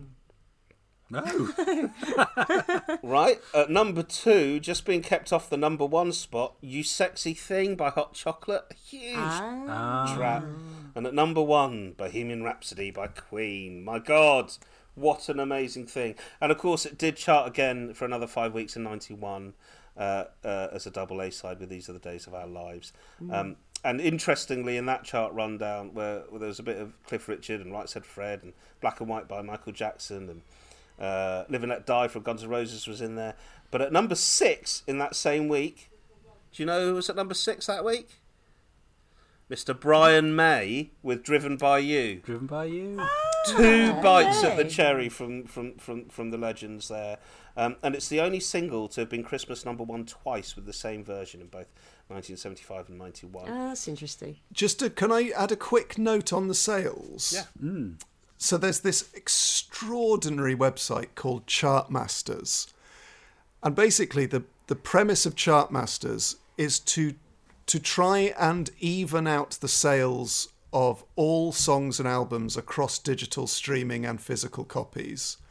And what they do is they try to extrapolate album sales into streams and streams back into album sales in a thing called commensurate sales to popularity concept, giving you a figure called equivalent album sales. So basically they're saying, how do you compare a Taylor Swift song that's been streamed 500 million times with a Queen song that was number one for 9 weeks. Right. And they found a way to do this. So you basically get to give albums scores based on how many sales the songs from that album had as singles, on compilations, via their streams and all that stuff. And you do the reverse with the popularity of albums, singles based on their albums, etc., etc., etc. So it's incredibly complicated and I can't explain it here. But the section on Queen is so amazing. It's got such a great deep dive. And what I want to draw people's attention to is that given that this website has done this across all artists and all singles, you then get figures where you can compare album and single sales across the generations, and there is an all-time top 100, and Bohemian Rhapsody is number 6 on that list. Wow. With an equivalent sales figure of 32.24 million. Wow. Right. Above it, the only songs that are above it are Every Breath You Take by The Police, I Will Always Love You by Whitney Houston, Billie Jean by Michael Jackson, Hotel California by The Eagles, and My Heart Will Go On by Celine Dion, which is number 1. Right. Wow. So if you want to have a day on a website where you basically compare Queen's digital sales with their album sales, with all their other sales, I mean, it's worth sort of just looking at how Bohemian Rhapsody has done on streaming sites. It's quite extraordinary, some of the figures. It has done, okay, so Spotify, 1.16 billion streams. Genie, 28 million. These are different sort of streaming versions. YouTube, 2 billion. A thing called Xiami, 9 million.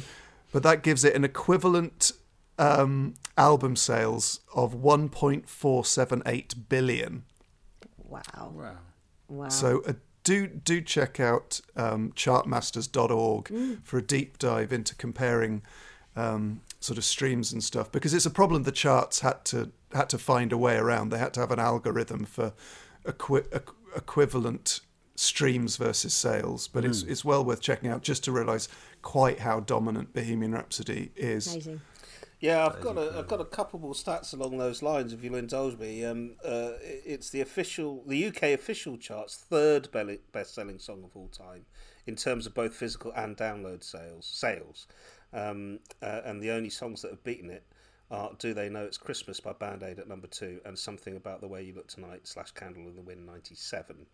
Rolling Stones readers voted Freddie's vocal performance as the greatest in rock history in 2017. And following the release of the film in 2018, it replaced Smells Like Teen Spirit by Nirvana as the most streamed song from the 20th century.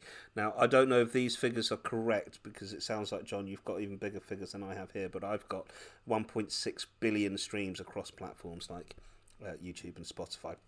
So listen, everyone knows this song, but let us listen to a little bit of it, which is going to include something pretty cool.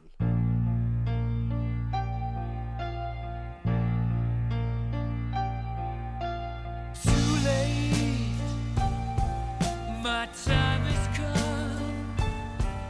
Sent shivers down my spine, body's aching all the time. Goodbye, everybody, I've got to go. Gotta leave you all behind and face the truth. Mama,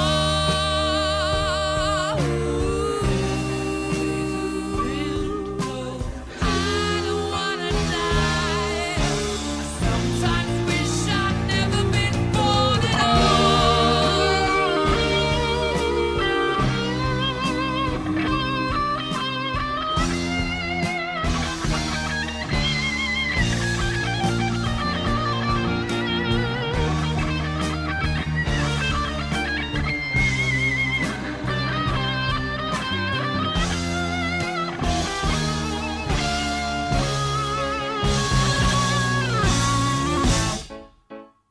And we're into the opera bit. What a track. And the reason I included that bit is because GuitarWorld.com has proclaimed that the number one guitar solo of all time. Congratulations, Brian.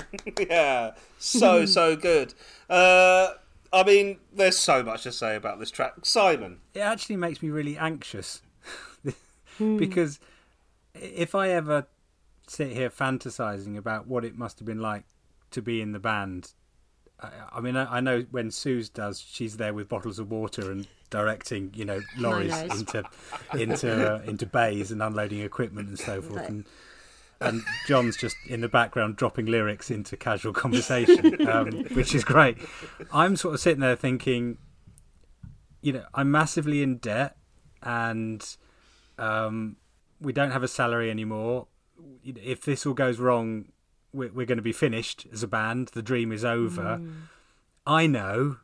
Let's do a song called Bohemian Rhapsody. It's got an opera section in the middle, and release that. And trust me, that will be the thing that sends us to, into a completely different stratosphere. And it just makes me anxious that they thought that was a good idea.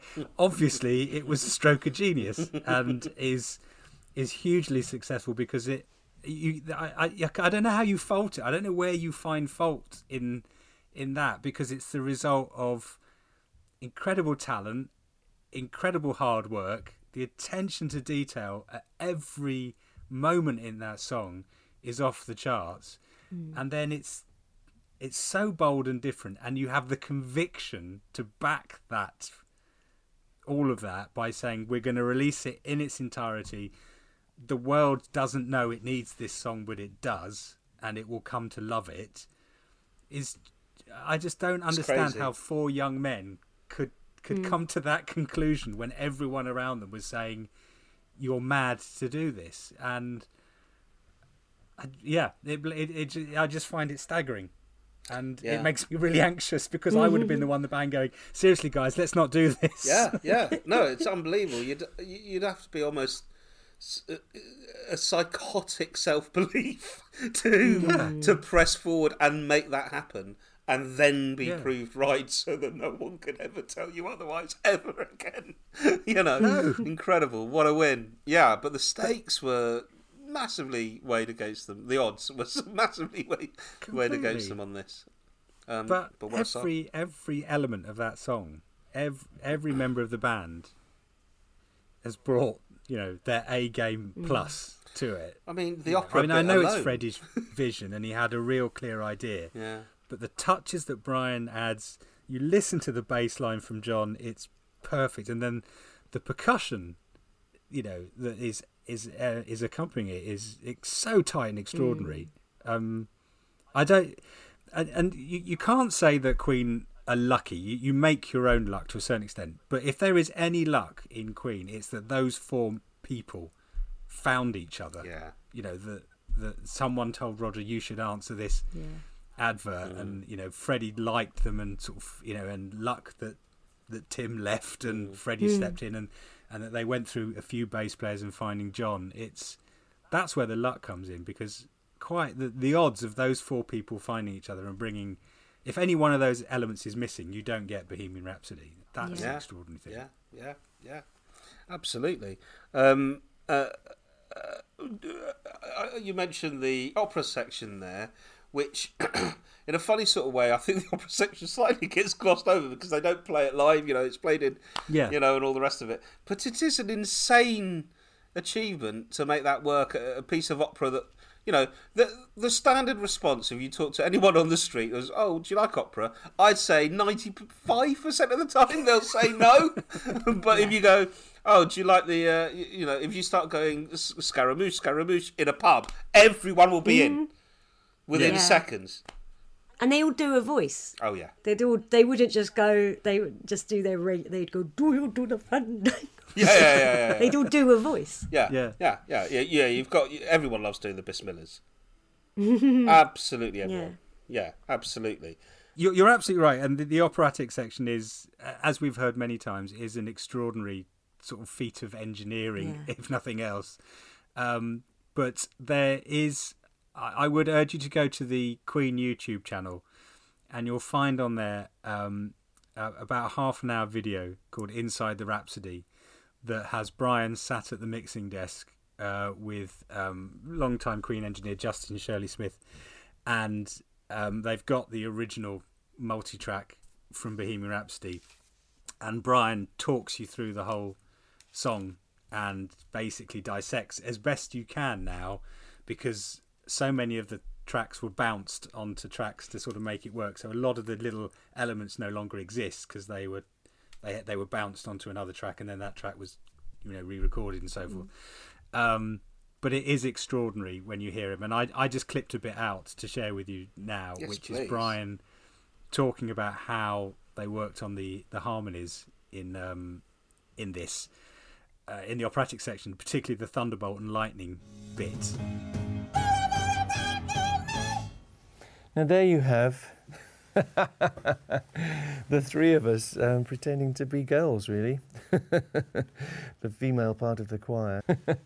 It sounds pretty weird on its own, but of course it all makes sense in the structure of the harmonies. Let's try the next track. Scaramouche, Scaramouche, will you do the fandango? Lightning, very, very frightening me.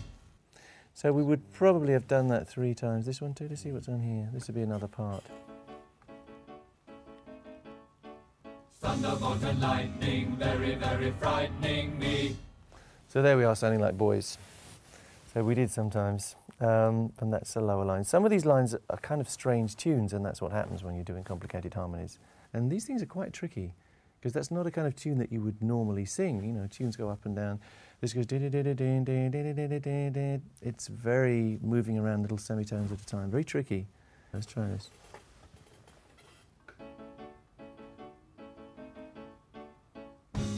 Lightning, very, very frightening me.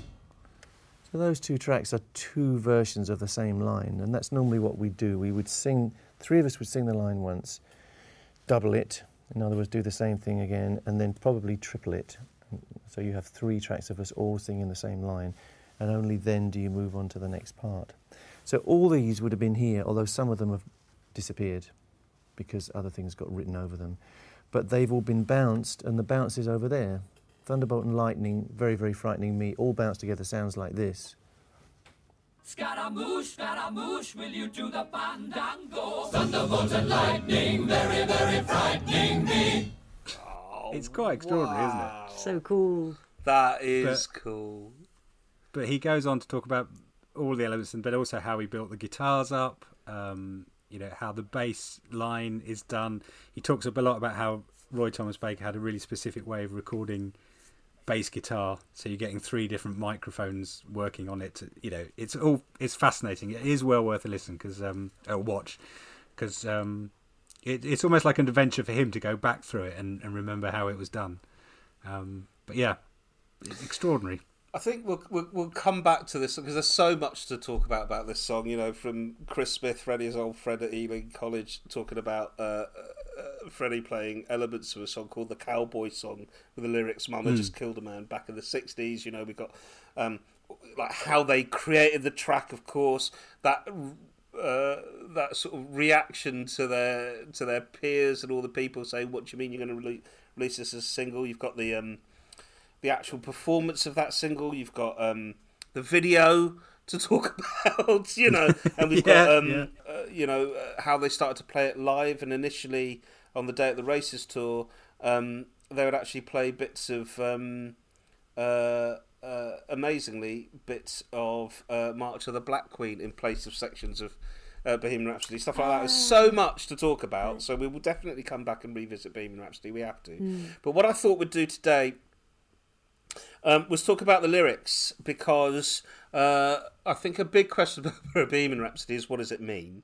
And Freddie said on the meaning behind the lyrics, he said it's one of those songs which has such a fantasy feel about it. I think people should just listen to it, think about it, and then make up their own minds as to what it says to them. Bohemian Rhapsody didn't just come out of thin air. I did a bit of research, although it was tongue-in-cheek and mock opera. Why not? And Brian said on the meaning behind the lyrics, Freddie was a very complex person. He was flippant and funny on the surface, but he concealed insecurities and problems in squaring up his life with his childhood. He never explained the lyrics, but I think he put a lot of himself into that song. And Roger, on the meaning behind the lyric, said, the true meaning of the song is fairly self-explanatory with just a bit of nonsense in the middle. So I thought... But Roger's also said it's quite clearly a song about... It's Freddie's coming out song. I think that was the phrase he used. I don't think he meant that Freddie intended it as that or even thought of it as that, but it's clearly someone dealing with identity and a plurality of voices and influences in their sort of coming of age. Yeah. I like to sort of see it as that now, to just ground the song in some kind of reality somewhere, that it is someone wrestling with, you know, guilt and death and rebirth and other people's attitudes towards them and freedom and being imprisoned and all of those things in this wonderful mock opera. Yeah. How long after Freddie died did they re-release it? It was literally weeks, wasn't it?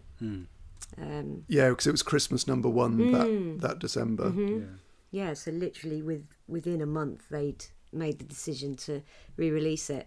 And God, I can't imagine being a Queen fan and Freddie dies and then they re-release Bohemian Rhapsody, like the meaning that must have taken on for people who were adults and Queen fans in 91. Well, it was #1 by the 15th of December in 91. So literally they released it pretty much immediately. It's amazing.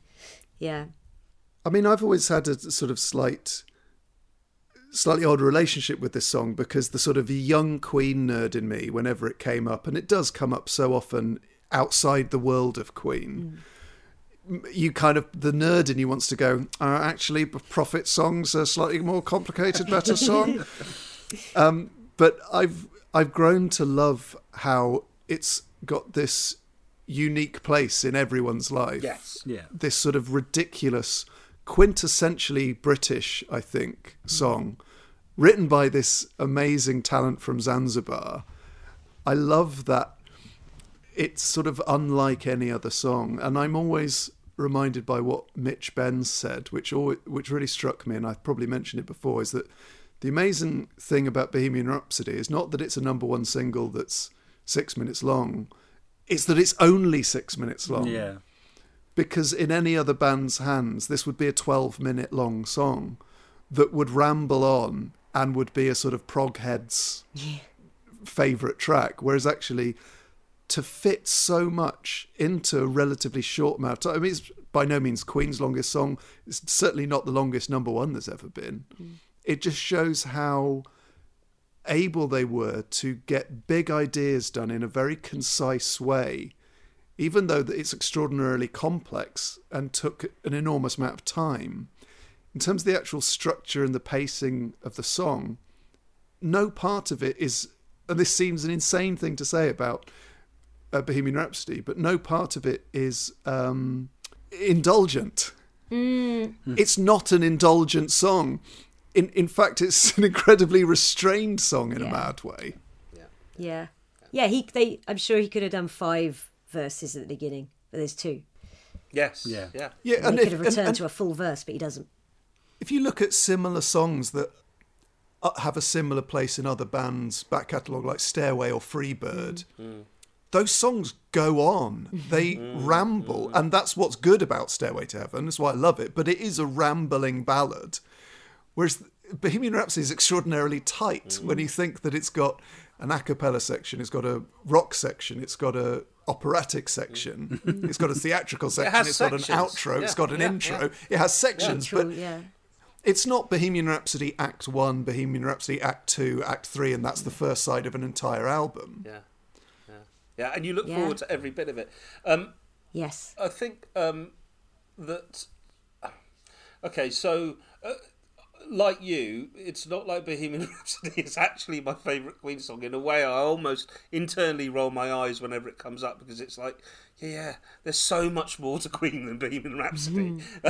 But you're right. I've fallen almost. I think there were periods of my life where I almost reject it. But I've just brought it back into my life so much more because it's been taking on these new resonances for me. I mean, I'm a very Anglicized. I was born in Britain, and super Anglicised. Degree in English literature and whatnot. So super Anglicised, but I was raised by parents from India over here, and I can't speak to what Freddie's putting into the song, but I can certainly speak to what it meant to me. I've been thinking about this a lot, about what the lyrics meant to me and why people connect to these lyrics, which is when you're growing up under, with parents who left quite a strict society and came over here and wanted to be progressive, but also maintain connection to their heritage, particularly for their children. The result of that, in some ways, is quite strict. And when you cross social lines, which I did a lot, I was the kid caught with porn magazines under the chest of drawers or whatever. But and worse. So whatever reason, I was sort of the first one to start snogging girls, and I was a lot thinner in those days, and more so, I had a child out of wedlock when I was 24 years old, and that was extremely difficult for my parents to handle. They suffered socially amongst their group of friends from that experience, right? And so when you do something like that, when you transgress, when in that kind of background, it is as good as saying, "Yeah, Mum, I've just killed a man. I might as well have just killed a man." Right? I've done something as bad as that. And so when I listen to the song, that is what I am tapping into, and I am mindful of the fact that Freddie, though he doesn't speak about it much, has the same.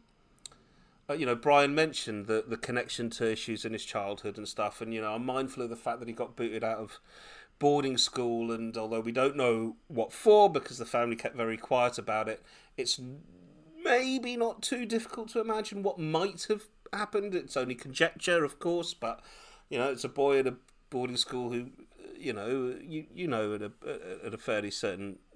at a fairly young age what your sexual orientation might be, and you think about how long it took him to embrace that orientation, and I think for him essentially growing up here culturally, so I guess he was a bit older by the time he got to the UK.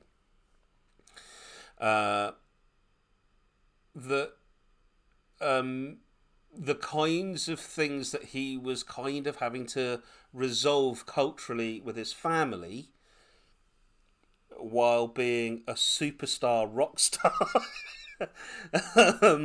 The kinds of things that he was having to deal with, I think I have felt like, right, okay, there have been periods in my life where I've had to resolve things. And my family have been amazing. I'm not, disparaging them at all. They've been incredibly supportive in lots and lots of ways. But there were huge rifts, right? So when I, that kid thing, like my parents disowned me for a year. We resolved that. It took a while, but we resolved it, These things are huge, I think, if you're coming from an ethnic background. Is sort of what I wanted to say about that. That is what that song means to me. I think that's a really great insight to have in the song, because everyone, maybe to not the extent that Freddie and yourself experienced, but everyone has those moments of growing up, of saying to their parents, "I'm going to do this degree. I'm not going to go to university. I'm going to join the drama club, or I'm going to do this. I'm not doing the things you want me to do, and I'm not being the person you wanted me to be." So it's not just in terms of a sexuality that it's a coming out song, but it's like a cultural coming out song. It's a coming of age song, and it is about sort of breaking free from the restraints that, as you say, your parents have for you with their expectations, but also about battling with those voices, because it's not an easy thing to say, "I'm doing this, I'm having a kid, I'm gay, I'm bisexual."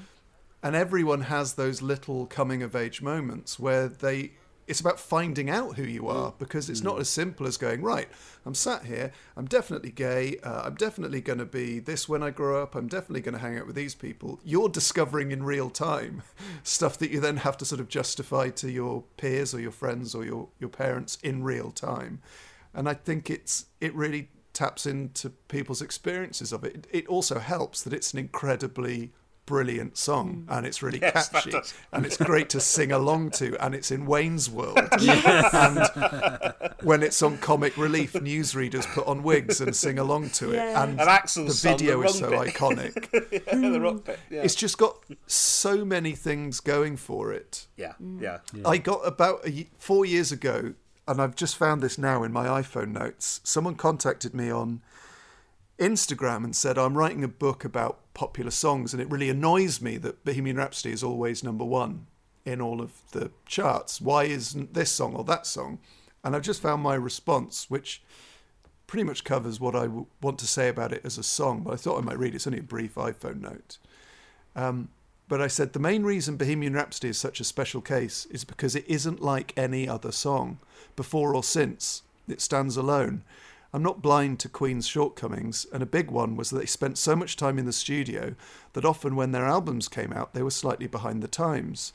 However, that's not the case with Bohemian Rhapsody. It will never date because it's not of any time.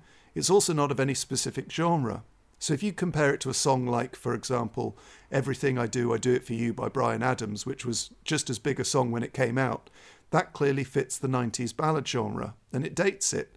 Likewise with Stairway to Heaven, it's classic rock, but listening to Bohemian Rhapsody totally objectively, it still sounds strange, new, experimental and uncategorizable. Because of that, people never tire of it. So when it does pop up, people don't switch off with embarrassment, nor has it been ruined by being consigned to the cheesy or retro category. Every single person will sing along to what is one of the oddest songs ever recorded. It has no chorus, and yet more British people know the words to it than any other song ever written. Isn't that something? Wow. Well said. Yeah, wow. brilliant. Yeah. Bravo. I'm saluting you. I'm saluting you for that. That's amazing.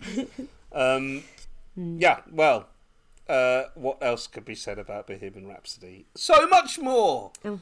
Have you got some stuff to say? Surely, Suze, what's the song mean to you?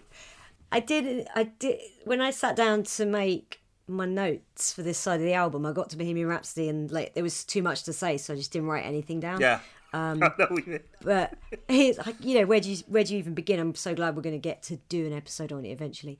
The most telling thing about Bohemian Rhapsody for me is when Queen were asked to play at Live Aid. It's well documented that there were kind of a little bit of, I wouldn't even say controversy around the band, but people were a bit about them for various reasons, one of which being Sun City. And so they weren't expected to storm Live Aid, and we've talked about that before, and it's no surprise to anyone listening, like they were Live Aid.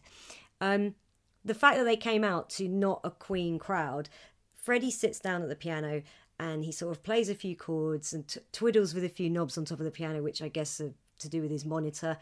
And then he plays the opening notes of Bohemian Rhapsody and the crowd go berserk, and they're not a Queen audience.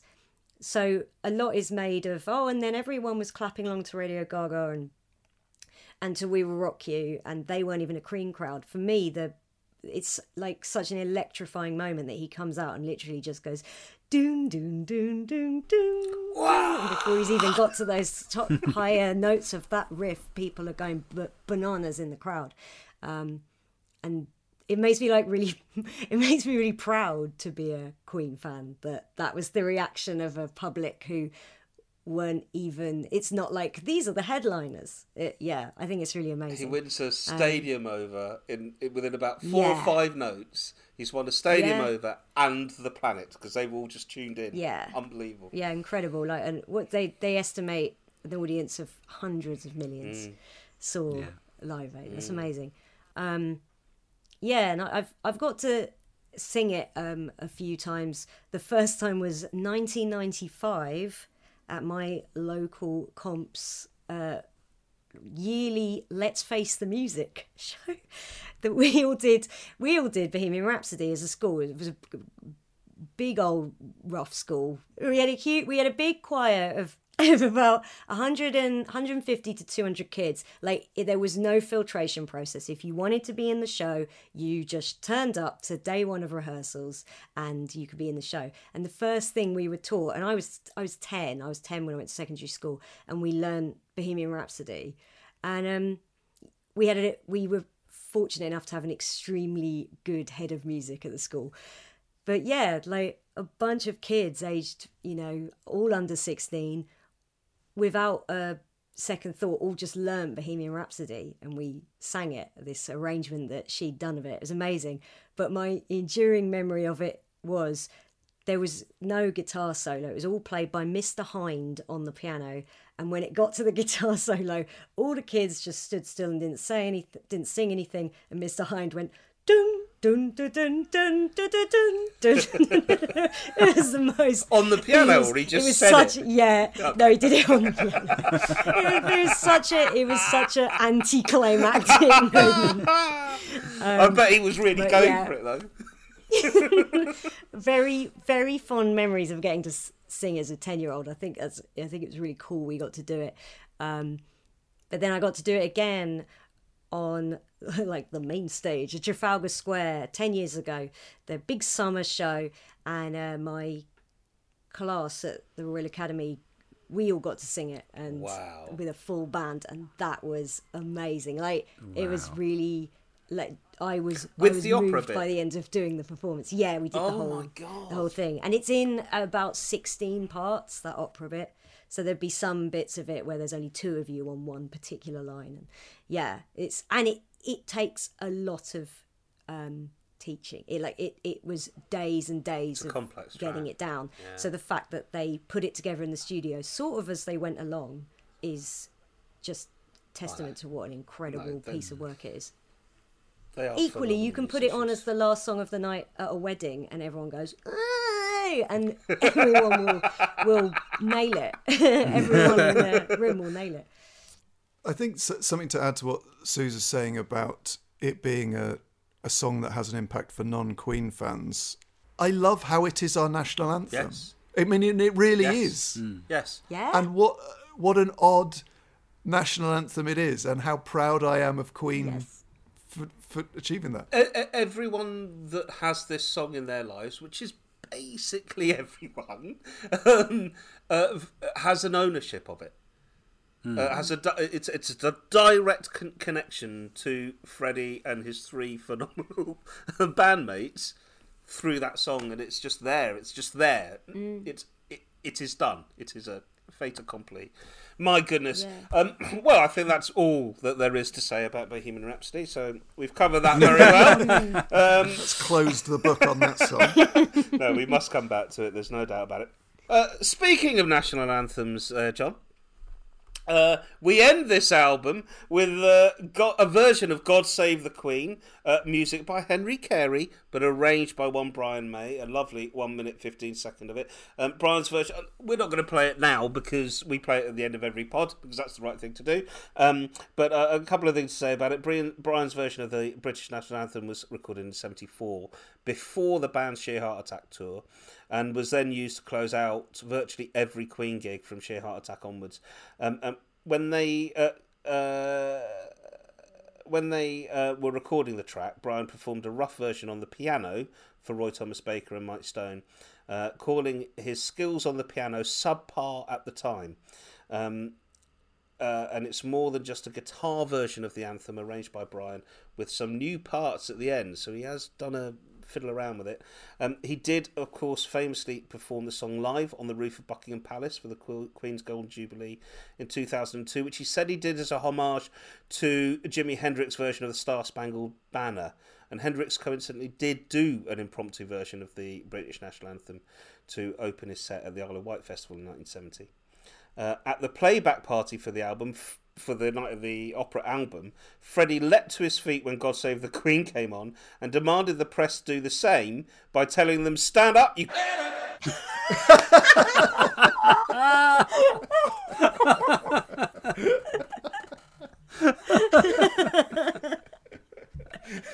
That's what I've got to say about God Save the Queen. How cool is God Save the Queen? It always reminds me of that bit at the beginning of the Bohemian Rhapsody movie, which actually I've now realised from this conversation is a really good title for that movie.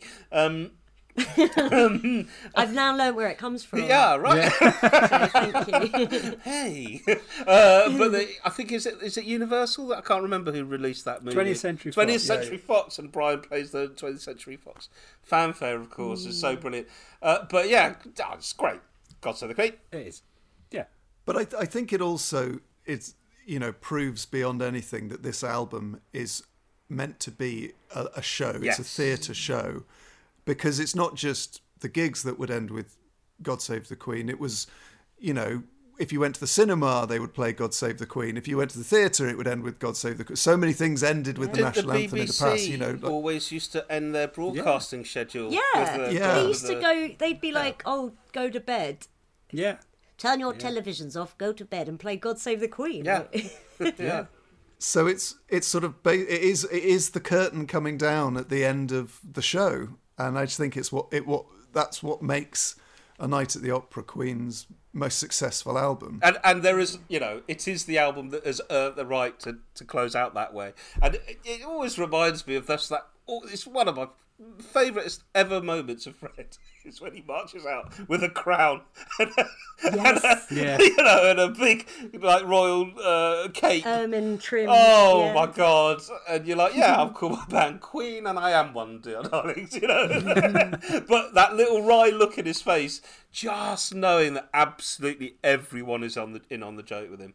But again, never disrespectful. It's not like the Sex Pistols God Save the Queen in any way, right? It's not. It's just, this is us playing the national anthem because we're Queen, darlings. It's amazing. Yes. Yeah, love it. Yeah. Great but actually, it was spine-tingling, wasn't it? Seeing Brian do it on the roof at Buckingham Palace. It was you cool. just think, he must have thought, I've done everything I'm going to do as a rock star. I've played huge stadiums. I've been on stage in front of, literally, as we've just been hearing, hundreds of millions of people.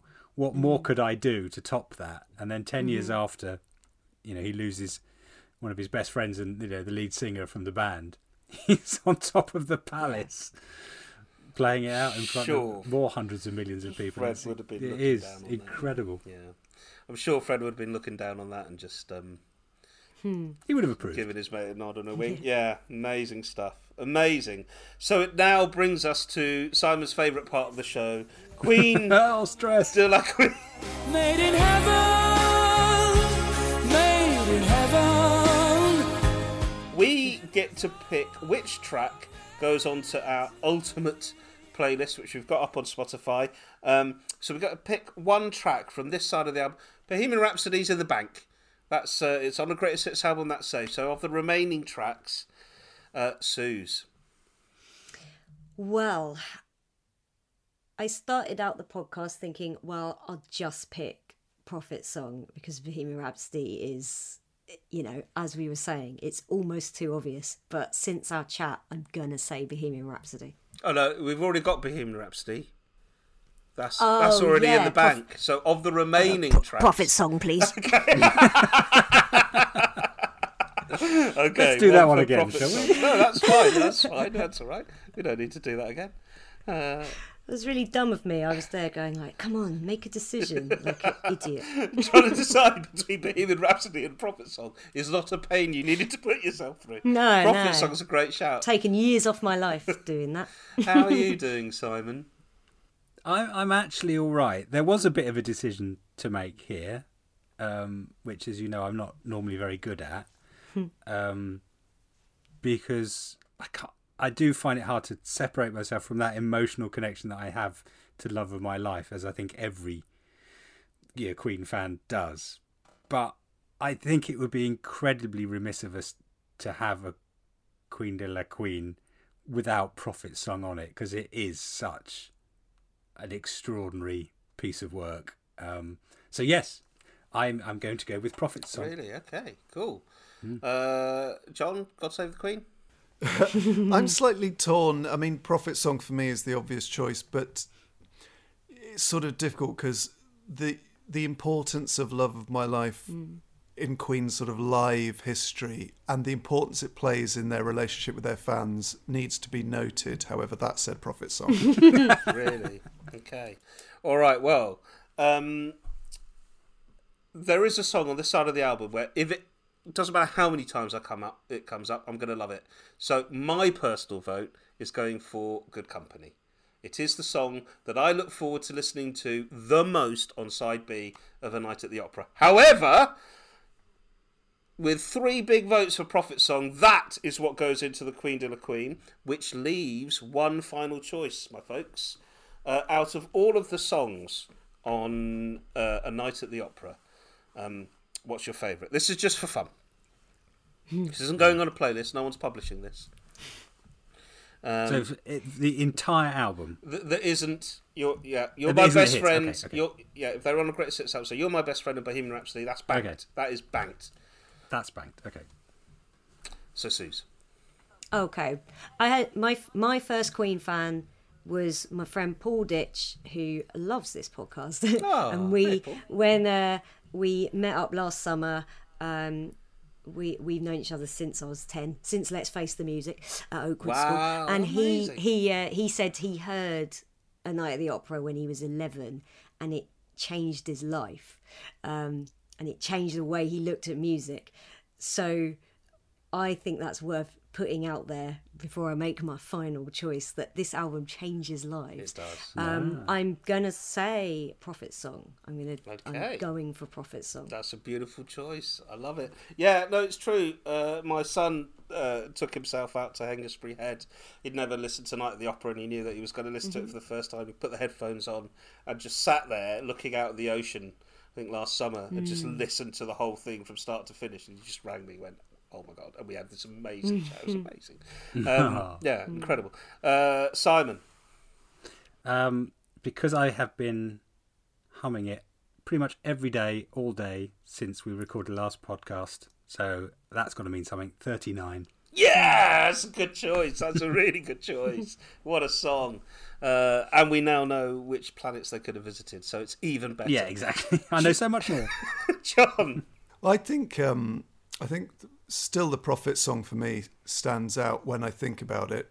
I think there are other songs that are sort of more important in the album structure, but I do think the more I think about it, the more I think that Bohemian Rhapsody is objectively the best song ever written. Yes. I mean, I think it actually is, even though it probably, if I could take 10 songs to a desert island, it wouldn't be one of them. I do think it is just so unlike anything else anyone has ever made, and will continue to top charts long after we're all gone in such a ludicrous way. And I love that the front cover to Night at the Opera is in that scene in The Simpsons where Homer's remembering all of his best drinking days, and he passes out on a beanbag with a poster of Night at the Opera behind him. Brilliant. Oh, that's great. Like Freddie always said that he felt that Somebody to Love was a better song than Bohemian Rhapsody, and for me it is. But I think you're absolutely right. Objectively, it is the greatest song ever. It has to be, because of the impact it's had. It's mad. But for me, I am going to agree with the band and pick their third favourite track off the album, and say, I'm in love with my car. Very good. Why not?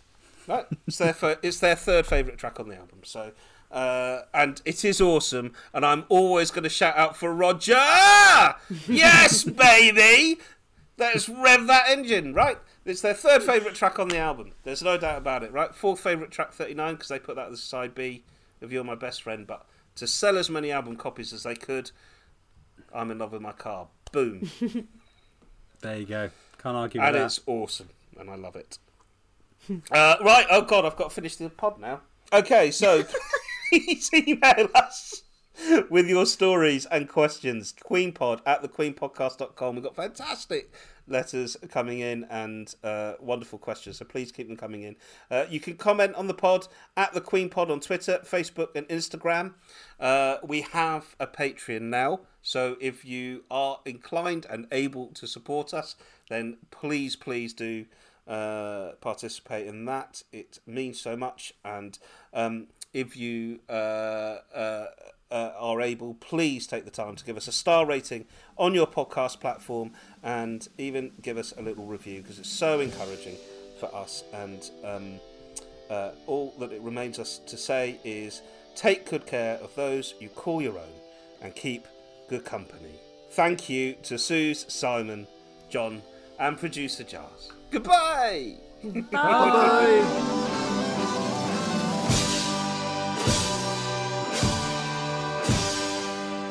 This has been The Queen Pod, a Seven Seas Films production, edited and produced by me, Fergus March.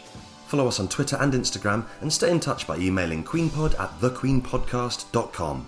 Thanks for listening, and see you next time.